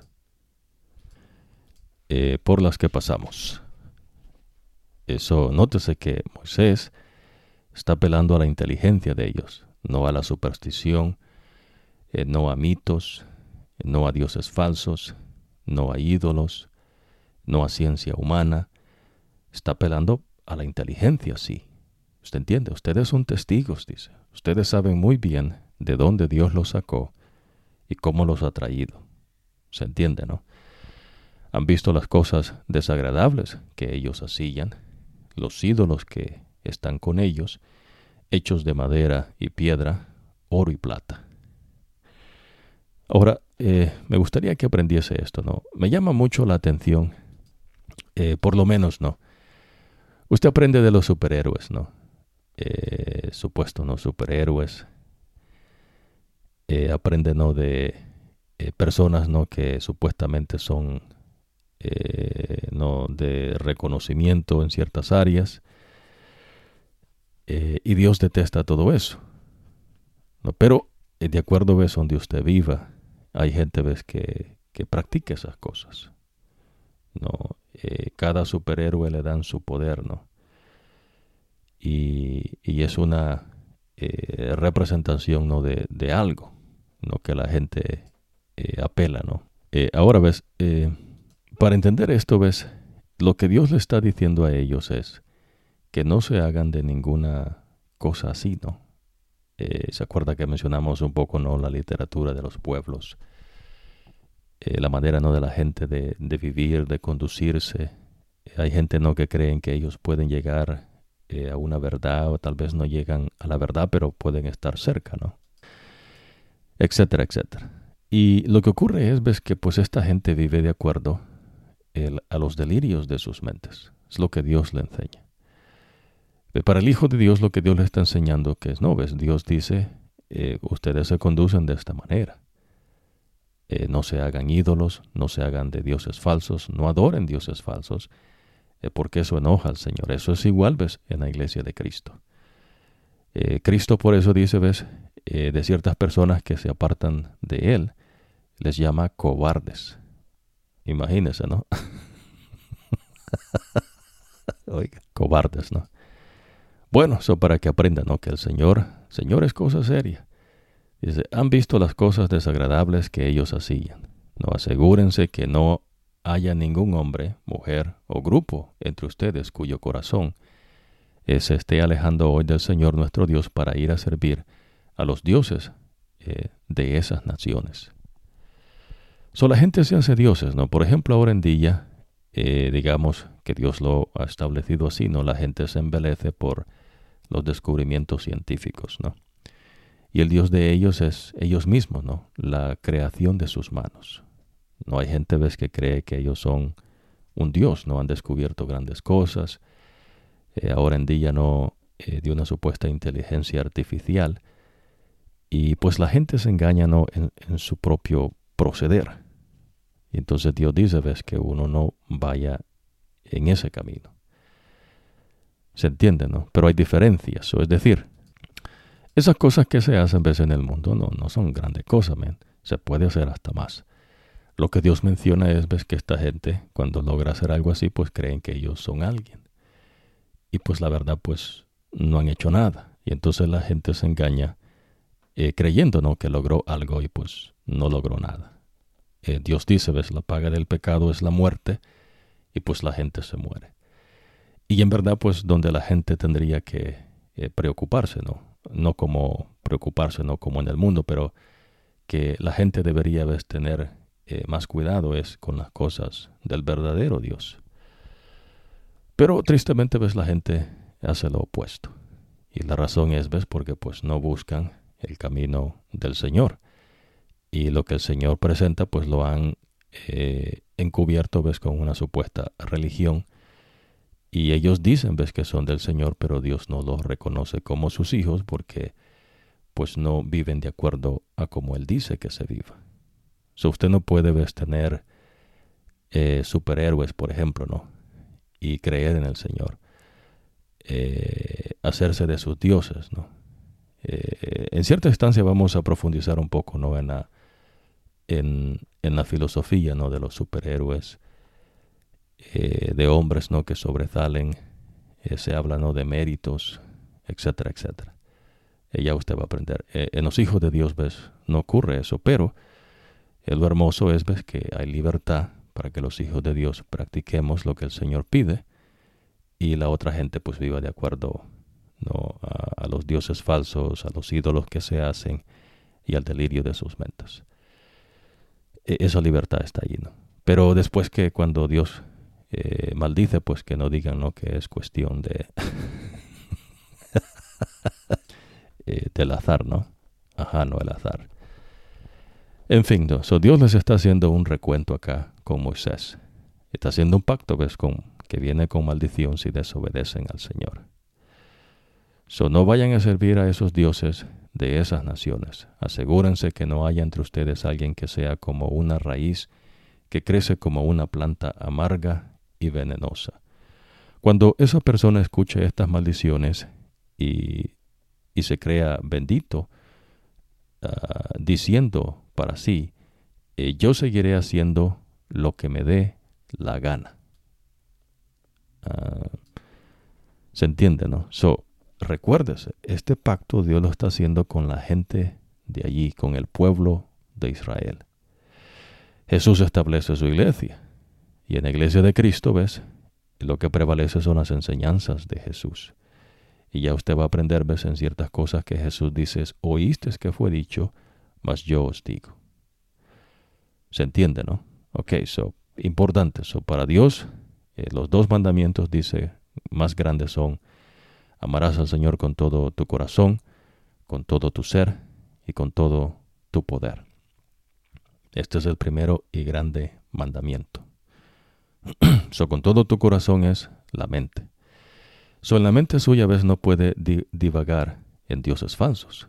Por eso Dios dice, ves, ¿qué quiere decir eso, no? Con toda la mente. Bueno, Dios te explica, ¿no? No tendrás dioses ajenos delante de mí. Es lo que está diciendo el Señor. A veces la gente cree, ¿no? Que el simple hecho de arrodillarse a una estatua, imagínese, ¿no? Como que alguien le pinte una Virgen María, que es una mujer, que es la adoración a una diosa, que es dioses que tenían gente, ¿no? De otras generaciones que viene de tiempo atrás, los romanos, los griegos, los asirios, en particular, ves que Dios menciona, tenían una mujer, ¿no? Que era una diosa, tenía sacerdotisas, que eran prostitutas. O si usted se inclina, con solo el hecho de inclinarse delante de esa estatua, ves, Dios se enoja, si usted es un hijo de Dios. Si usted no es hijo de Dios, pues ya Dios dice, no, pues esos ya están listos, ¿no? Para ser destruidos. ¿Se entiende, no? Eso es importante, ves, para que no se confunda, porque en el mundo, aparentemente, ves, las cosas van bien, ¿no? Y pues ahí está el diablo, ¿no? Y el diablo aparentemente nos bendice y da maldiciones. Pero usted ya aprendió, ves, que el diablo no dice ni pillo a menos que Dios lo permita. ¿Se entiende, no? Y que los seres humanos, ves, que cuando se unen en propósito para quitar o hacer una maldad contra alguien, si esa persona es de Dios es diferente, ¿no? A algunos se les permitió, a otros no, y a otros se les permitió, ves, bendecir y maldecir, ¿se entiende? Eso no se puede ir en contra de eso porque es de Dios. Ahora, nótese aquí, ¿no? Cuando esa persona dice, ¿no? Bueno, yo voy a vivir como me dé la gana, ¿no? Aunque pues estoy escuchando esas maldiciones, ¿no? Pero yo voy a hacer lo que yo quiera. Dentro de la persona, ¿no? Imagínense, es lo que Dios está diciendo. Alguien puede decir, ¿no? O dentro de sí. No, y no me va a pasar nada. So, imagínense alguien va, ¿no? Ahora en día, digamos, y se arrodilla a una estatua que dicen que es la mamá de Jesús, ¿no? Una manera, ¿no? Sutil de disfrazar, ¿no? El engaño a una adoración a una diosa, ¿no? Una mujer. O que usted, ¿no? Se arrodilla a una estatua de un supuesto santo, ¿no? Que la iglesia mismo dice, ¿no? Que beatificó. Y que usted puede pedirle, ¿no? Le prende velas y se arrodilla delante de ese muñequito, ¿no? De esa estatua. Dios dice, ¿ves? Eso no es del Señor. ¿Ves? Esa es una adoración a un Dios falso. Se hacen ídolos. Es lo que ocurre, ¿no?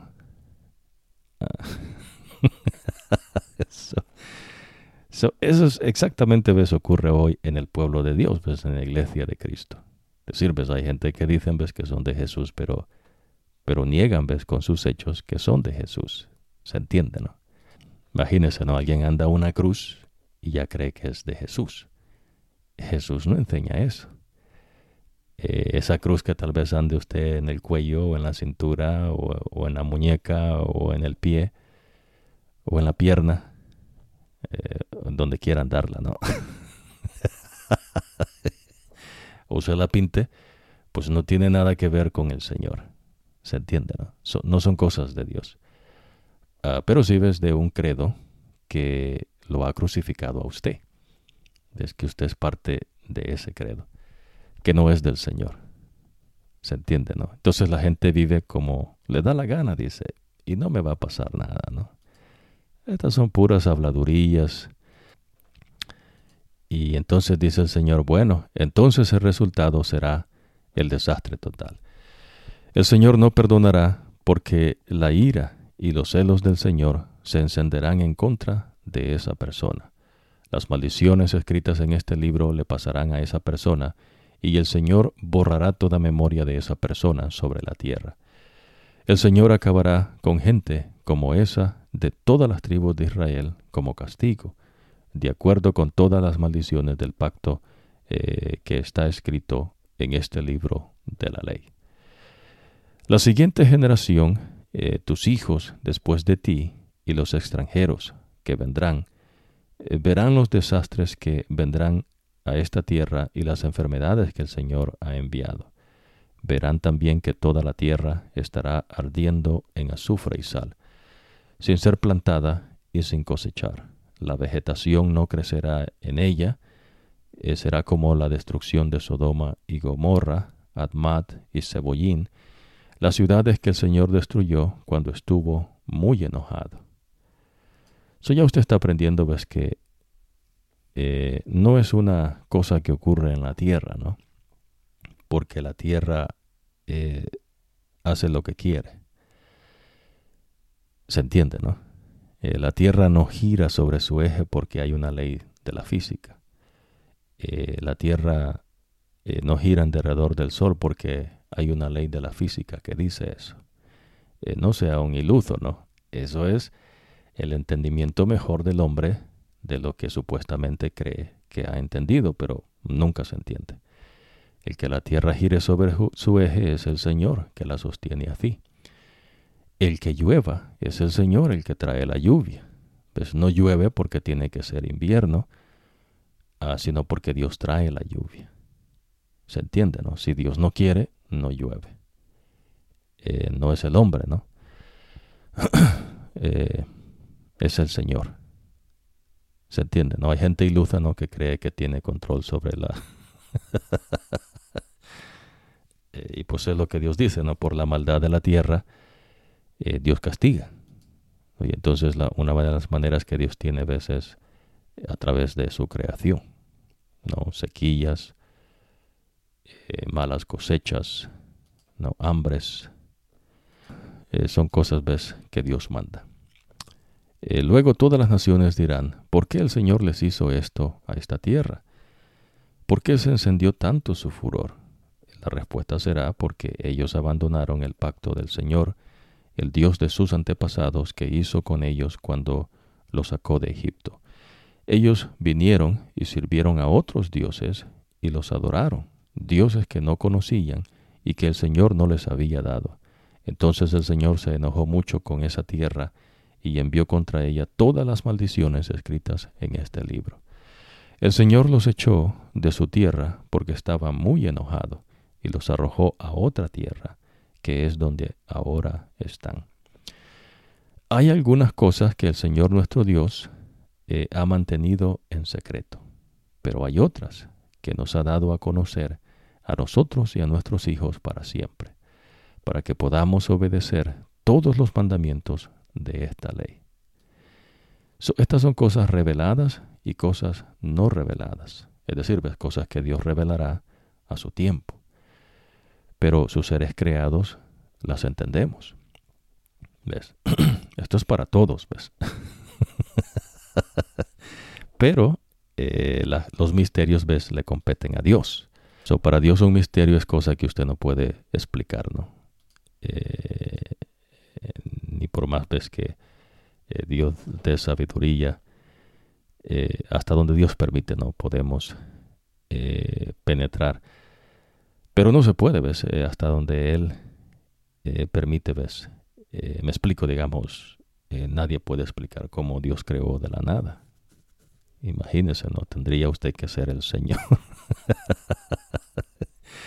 Pero hay gente, ¿ves?, que le quiere explicar cómo funciona el universo, ¿no?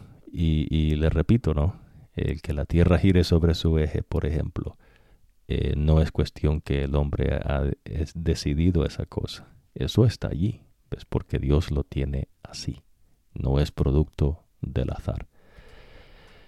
Hemos profundizado un poco en cuanto a esto. Vamos a ir ya finalizando en esta porción. Ya estamos terminando, ¿ves?, los escritos del profeta Moisés, estos libros acá. Ahora dice acá, no, todo lo que te he dicho te va a suceder. Disfrutarás de las bendiciones y sufrirás las maldiciones. El Señor tu Dios te arrojará bien lejos a otras naciones. Estando allí, lo pensarás 2 veces. Si vuelves al Señor tu Dios y lo obedeces, tú y tus hijos de todo corazón, con toda tu ser.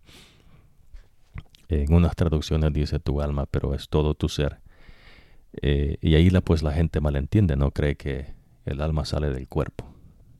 ¿De dónde? No, Dios no enseña eso. Esa es una enseñanza de demonios, que no es nueva. Ya usted va a aprender, ¿ves?, que se ha perpetrado a través de las generaciones,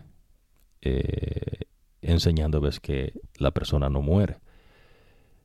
Se va al infierno y pues se puede sacar del infierno, se trae al purgatorio y de ahí pues se puede inclusive llevar hasta el cielo y pedirle a Pedro, ¿no?, que abra ya los portales del cielo.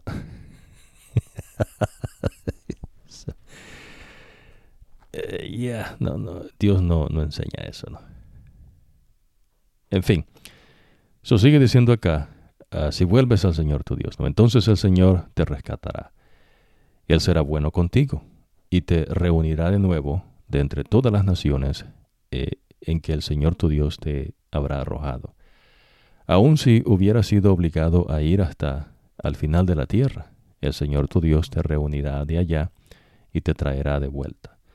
El Señor tu Dios te traerá a la tierra de tus antepasados, que tus antepasados poseían, y te traerá de vuelta, ¿no?, a poseerla. Te hará más próspero y numeroso que tus antepasados. El Señor tu Dios te hará la circuncisión a ti y a tu descendencia, pero en esa ocasión será en el corazón, para que ames al Señor tu Dios con todo tu corazón y con todo tu ser, y así tengas vida. Nótese que uno de hombre es el que puede ser circuncidado, no el prepucio, que usted aprendió, ves, que Dios ordenó a Abraham que se circuncidase, porque allí hace él el pacto en la carne con uno de hombre. Pero el Señor dice, ves, en esta instancia, que tiene que ver ya con Jesucristo. Ves que el mismo Juan el Bautista predicaba, ¿no?, que la circuncisión del corazón, es decir, de la mente. Ves que el pacto nuevo que el Señor establece, donde Dios nos da un corazón nuevo y donde Dios Espíritu Santo ves habita en nuestras mentes y que pone el querer como el hacer. Tu Dios con todo tu corazón y con todo tu ser, y así tengas vida. Hermoso, ¿no?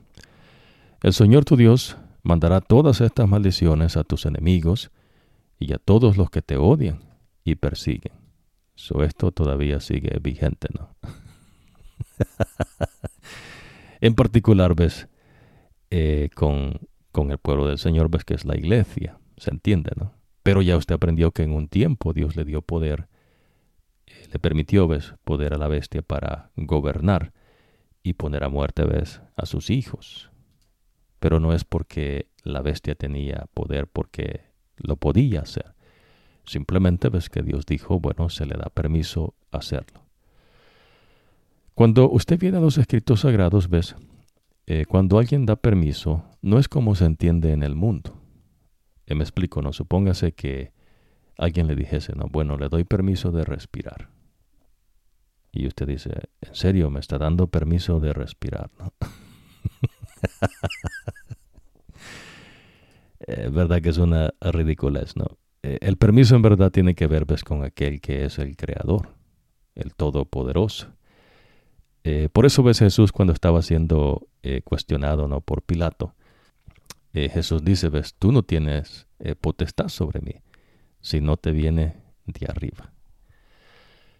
En fin, ¿no?, para otra ocasión vamos a profundizar en eso. El Señor tu Dios te prosperará abundantemente en todo lo que hagas, tendrás muchos hijos, tus animales tendrán muchas crías, y tu tierra producirá muchas cosechas, porque el Señor estará nuevamente determinado a hacer que prosperes. Lo hará de la misma forma como estuvo determinado a hacer que prosperaran tus antepasados. Así te bendecirá cuando tú obedezcas al Señor tu Dios, al cumplir tus mandamientos, sus mandamientos y sus normas que están escritas en este libro de la ley, porque te volviste al Señor tu Dios de todo corazón y con todo el alma. Nótese que este es el pueblo del Señor. Dios les bendice su cosecha, sus animales y sus crías. No vienen enfermedades. Pero al hombre, ves que no es del pueblo de Dios ni de su iglesia, le cuestan las cosas, ¿no? Tiene que hacerse de mucha maquinaria, ¿no?, para cosechar una tierra, de mucha ciencia, ¿no?, para poder sacar una cosecha, de mucha ciencia, ¿no?, para curar los animales, ¿no?, que tienen enfermedades. Se entiende, ¿no? Pero cuando el Señor es el protector, no se ocupa todo eso. Pues Dios toma cuidado de esas cosas, para que entienda, ¿no? Ahora, con toda seguridad que estos mandamientos que te ordeno hoy no son muy difíciles para ti. Imagínese, ¿no? A veces hay gente que se queja de todo, ¿no?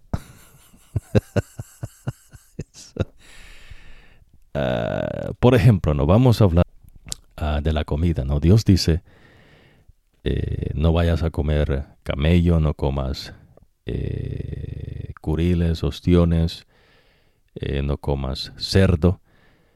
Eso usted puede hacer, eso no es difícil. Imagínese, ¿no?, de cuando acá, el que usted diga, bueno, Dios dice que no coma de este animal.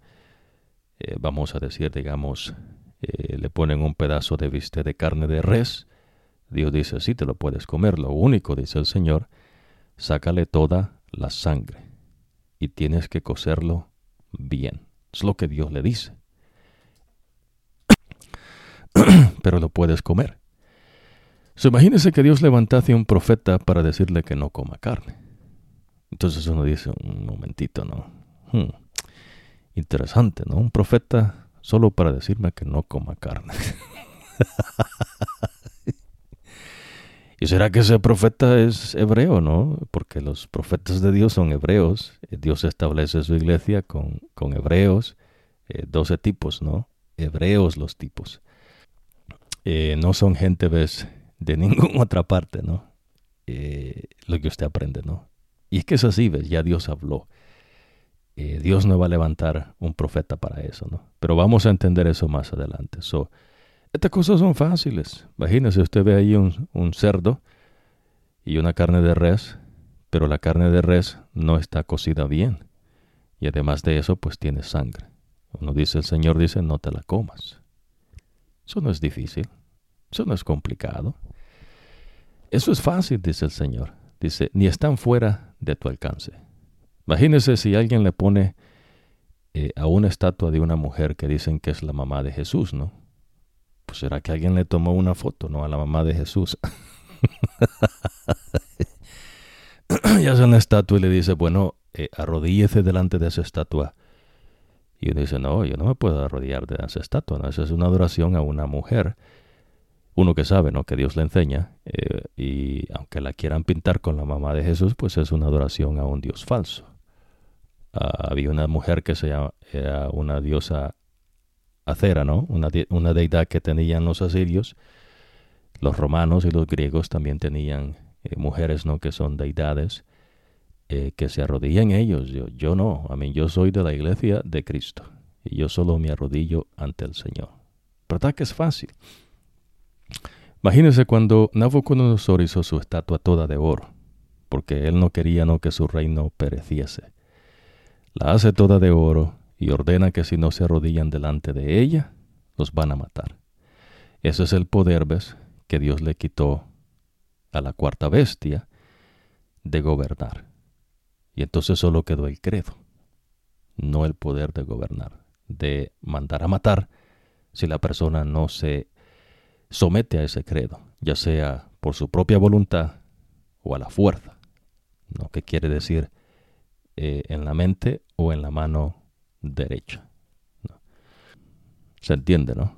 Entonces, estos mandamientos, dice, no están en el cielo para que digas, ¿no? ¿Quién irá al cielo por nosotros y nos los traerá de nuevo para que lo podamos oír y obedecer? ¿Sabe qué? Por lo menos usted aprende en las cosas del Señor, ¿no? Y aquí se pone más difícil, ¿no? Porque pues hay gente que cree que son de Dios y Dios no los reconoce como hijos suyos. Porque usted aprende, ves, que el pueblo de Israel, Dios no los dio instituciones, Dios no tenía una democracia, ¿se entiende, no? En la iglesia de Cristo no hay democracia, ¿ves? Hay un solo rey y ese es Jesús. No hay legisladores, no hay jueces, no hay ejecutivo, ¿ves? Hay un Dios que reina, punto. Los hijos de Dios, ¿ves?, no están preocupados por ir al infinito y al más allá. Dios les dice, ¿ves?, que Él es la vida y Dios ha trazado el camino y que si ellos aceptan a Jesús, tienen vida en Cristo Jesús. Amén, ¿no? Es lo que Dios me ha dicho y es lo que hemos aceptado y es lo que Dios predica. Pero en los otros pueblos, ¿ves?, siempre están preocupados por ir al cielo. Eso no crea que es algo nuevo, ¿no?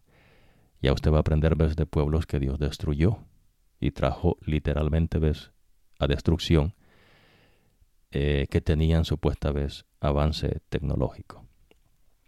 Esta gente todo el tiempo está buscando no hacer cosas innovadoras, supuestamente, ¿no? Por eso le menciono, ¿ves?, que por eso es que hay tanta maquinaria, ¿no?, ahora en día, para inclusive no cortar cosechas, cultivar, porque le cuesta al hombre. Pero cuando Dios bendice la tierra, no cuesta, que es lo que le pasaba a los israelitas cuando obedecían al Señor. Dios traía la cosecha.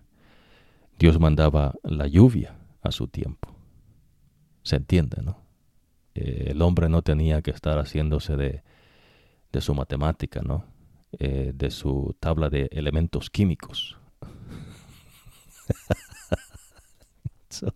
Imagínense, ¿no?, Usted cree que los ángeles andan ahí con su tabla de elementos químicos, ¿no?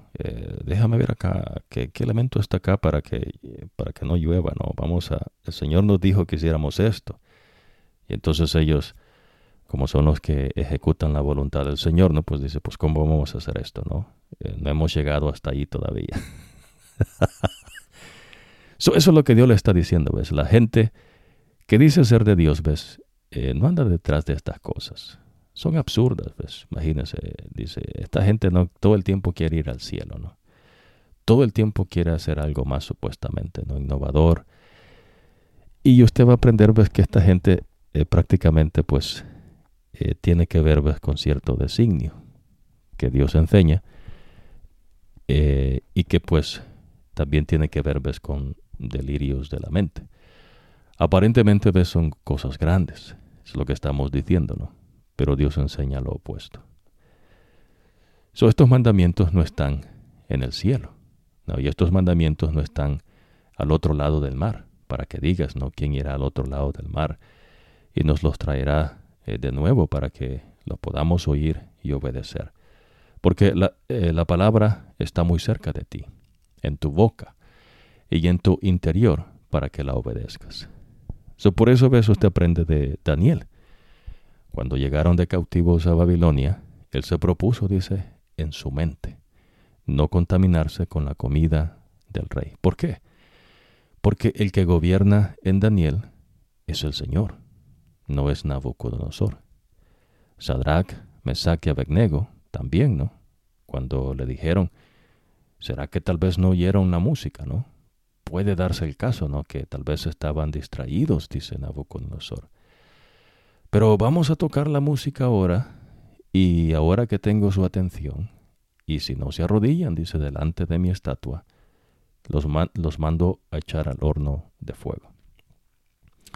Y pues Sadrach, Mesach y Abednego dijeron, no es que no la oímos, no es que estemos sordos, tal vez nos podemos hacer que nos estamos abrochando, ¿no?, la sandalia, y tal vez digamos, ¿no?, que no nos estamos arrodillando, pero estamos simplemente, ¿ves?, pretendiendo que nos arrodillamos, pero en verdad nos estamos haciendo como que los estamos amarrando la sandalia. Con Dios no opera así, ¿ves? O usted es o usted no es. Aquí no hay cosas a media. Pues Dios no acepta nada a medias. Por eso ves en la porción bíblica que habla con Juan, Dios es duro en ese aspecto, ¿no? Dios dice a esa gente, ves, que se apartó de la fe, los cobardes, ¿no? Estos no aguantan nada, dice el Señor. Mire lo que pasó con Job. Job sufrió tanto, y usted va a aprender por qué, ¿no? ¿Por qué tuvo que sufrir así? Imagínense, Jesucristo sufrió tanto, y que alguien venga y le diga, ¿no?, que si come vegetariano va a poder guardar la ley del Señor. Ese es un falso maestro. O que alguien le diga, ¿no?, que el comer mucha carne lo hace débil para obedecer al Señor. Ese es un profeta falso. Porque Dios, ves, no cambia y no muda. Ves, el que creó los animales y el que dijo que de qué animal se puede comer, porque el que sustenta el animal es el Señor.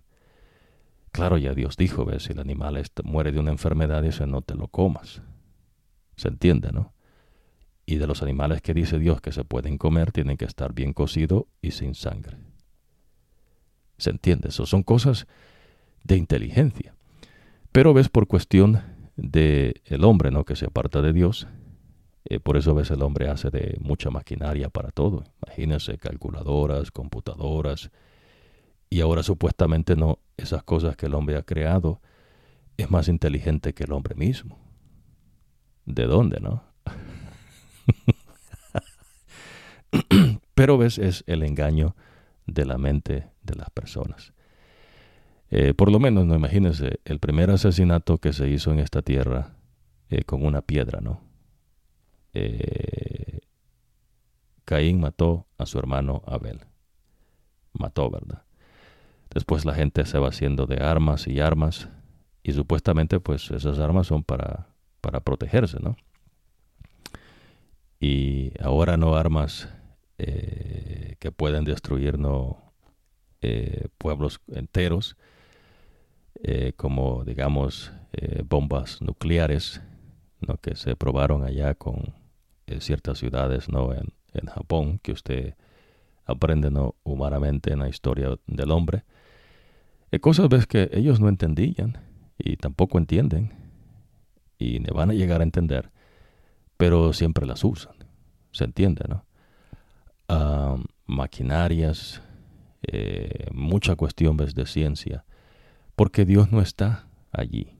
No sé si entiende, ¿no? Estas cosas son ves porque el hombre pues se ha empecinado y entonces pues Dios sí permite, ¿no? Que se hagan ciertas cosas, como digamos en el campo de la medicina, ¿no? Para aliviar dolencias, que ya usted va a aprender una porción bíblica de un tipo, ¿no? Que se conoce como el buen samaritano, que ayudó a una persona que estaba casi al borde de la muerte.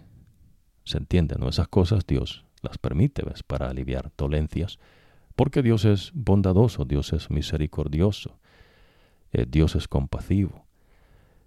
Dios no es malvado, ¿ves? Imagínense, hay gente que le quiere enseñar que hay un infierno donde el diablo está torturando allí a la gente. ¿De dónde sacó eso? Esa enseñanza, ¿ves? De hombres, para poder controlar a otras personas. Dios no enseña eso. Esa gente, ¿ves? Que dice cosas que Dios no dice. Dios dice, son gente falsa. No son míos, dice el Señor. Cuidado con esa gente, dice. Entonces, ves, eso es como opera el mundo. Los hijos de Dios es diferente, ¿no? Pero claro, ves, vivimos en el mundo, pero no somos del mundo. Y por eso es importante, ves, que usted vaya aprendiendo bendición y maldición. El pueblo del Señor, la iglesia de Jesucristo. En el pueblo del Señor, ves, no habían científicos que le daban abono a la tierra, le hacían esto y lo otro. Eso ocurre, ves, porque cuesta cosecha. Y cuesta, ves, porque Dios no manda sus bendiciones. ¿Se entiende, no? Bueno, vamos a cerrar en esta oportunidad. Dice acá, porque la palabra está muy cerca de ti. Mira, hoy te doy a escoger entre la vida y la muerte, entre lo bueno y lo malo. ¿Se acuerda que Dios dice no comas de ese árbol porque es el árbol del conocimiento del bien y del mal? No es en sí el fruto, sino lo que ocurre en la mente de la persona. Ahora Dios les dice, ves, esto es bueno, esto es malo. ¿Será que ciertos hombres tienen cierta capacidad que no se sabe cómo, no se entiende cómo, de decir que es bueno y malo? No, ¿ves? Por eso hay filósofos, ves, que por lo menos no los que pudimos estudiar, ¿no? En una supuesta, ¿no? Estudio. Pues lo que dicen, pues son unas bobadas, unas estupideces, ¿no? Pero claro, ¿cuál es el estándar de uno? Lo que el Señor me enseña. Pues lo que Dios dice es lo que cuenta. Ese es el método de calificar las cosas. Imagínense si alguien se califica a ellos mismos. Si ellos mismos hacen su cuestión, ¿no? Pues ellos mismos se dan una calificación. ¿Se entiende, no? Ellos mismos crean su cuento. Pero Dios dice, no, ves, eso es malo y esto es bueno. Entre la vida y el éxito, o la muerte y el desastre. Si obedeces los mandamientos del Señor tu Dios, que te ordenó hoy, amas al Señor tu Dios, vives como Él manda, y obedeces sus mandamientos, normas, leyes, entonces vivirás y te multiplicarás, y el Señor tu Dios te bendecirá en la tierra que vas a tomar en posesión. Pero si te alejas, no le escuchas, te dejas arrastrar, y adoras y sirves a otros dioses, entonces hoy te advierto que con toda seguridad serás destruido. No vivirás mucho tiempo en la tierra que vas a tomar en posesión después de cruzar el río Jordán. Llamo hoy al cielo y a la tierra para que sean testigos. Yo te estoy dando a escoger entre la vida y la muerte, entre la bendición y la maldición. Así que elige la vida para que tú y tus descendientes puedan vivir, amando al Señor tu Dios, obedeciéndolo y estando cerca de Él, porque al hacer esto tendrás vida y permanecerás por mucho tiempo sobre la tierra que el Señor prometió darle a tus antepasados, Abraham, Isaac y Jacob. Hermoso, ¿no? Bueno, ya usted está aprendiendo, ¿no? Este es el pueblo del Señor. España No es el pueblo del Señor. Inglaterra tampoco, ¿no? En ese tiempo, no. Todos esos países, digamos, los amorreos, los eteos, los hititas, los gergoseos, Egipto, todos esos pueblos, pues, no eran el pueblo de Dios, eran los israelitas. Y Dios lo estableció por medio de Abraham, Isaac y Jacob. Dios no establece pacto con Ismael. Pues no hay un Islam que adore al verdadero Dios. Ese es un engaño. No hay judaísmo. Eso es un engaño. Tampoco hay cristianismo. Hay una iglesia de Cristo. Solamente hay un Cristo. Ese es el líder, el rey de su iglesia. Somos discípulos de ese rey. Y solamente hay un Padre, el que originó todas las cosas, nuestro Dios Padre. Solamente hay un Mesías, un Cristo, un ungido del Señor, y solamente hay un Maestro. ¿Se entiende, no? Tiene que ponerlo dentro de la verdad que Dios enseña. Ya ustedes saben en qué tiempo vivimos, lo que ocurrió en el pasado, lo que ocurre en el presente y en el futuro. Y lo que el Señor enseña. Eso permanece. Bendición, maldición, también está ahora en día. Por eso Dios habla a veces de los cobardes, los que abandonan la fe de Jesús, los que se apartan de un así dice Jehová. Y aquellos ves que dicen que Dios dice ciertas cosas, pero Dios ni siquiera ha dicho eso. Lo que esa es la religión del cristianismo. Ahí está el catolicismo, el protestantismo. Cada quien no se hace un líder. Cada quien dice qué hacer, no hacer. Y pues Dios dice, no, dejadlos. Son ciegos que guían a otros ciegos. La otra cosa que usted aprendió ahora, verdad profunda, es el hecho, ves, de que el Señor ya habló. Ya levantó sus profetas. Ya Dios dijo qué es lo que se hace, qué no se hace. Que se sigan sus leyes, estatutos y ordenanzas, sus normas. Eso sigue vigente ahora en día. Hay ciertas cosas que ya Dios le va a enseñar, ves, que ya no se hacen, como los sacrificios de animales. Ya el Señor, ves, puso fin a eso. Porque el sacrificio, ves, apuntaba a Jesucristo. La circuncisión en uno de hombre ya no se ocupa. Usted va a aprender, ves, que los judíos querían, ¿no?, que los nuevos personas, ¿no?, que no eran judías, que aceptaban a Jesús, se circuncidaran, y Jesús dice que no, ya no se ocupa circuncisión. Porque el nuevo pacto que Jesús hace, que es el mismo, ¿no?, pero es nuevo porque pues el hombre siempre quebranta el pacto. Dios es el que determina eso, no es el hombre. Pero la gente que quiere gobernar sobre otros se hace sus propios inventos, ¿no? Y por eso Dios dice, tengan cuidado porque vendrán falsos cristos, falsos maestros, falsos profetas. Dios sí da a un ser en particular para que maldiga y bendiga. Y también Dios muestra, ¿no?, en cuanto a lo que es maldición y bendición. No, Dios permite. Pero si ya no hay hijos de Dios en la tierra, dice, ya la tierra no sirve para nada, sino para ser destruida. Eso usted va a aprender que el Señor le enseña en la próxima ocasión. Bueno, Dios le bendiga y que usted pueda ser parte, ¿no?, de la iglesia de Jesucristo y que sea Cristo, ¿no?, el que reine sobre usted.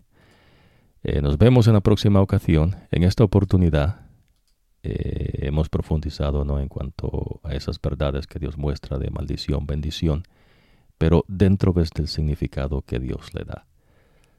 En la próxima ocasión vamos a expandir en cuanto al pueblo de Dios, a la iglesia de Jesucristo, porque ya estamos terminando los escritos del profeta Moisés. Viene Josué. Y es importante, ¿no?, que usted aprenda a discernir los tiempos como Dios lo enseña, porque de esa manera usted aprende no solamente en qué tiempo vive, sino lo que ha de ocurrir muy pronto, que el Señor enseña. Dios le bendiga y nos vemos en la próxima ocasión.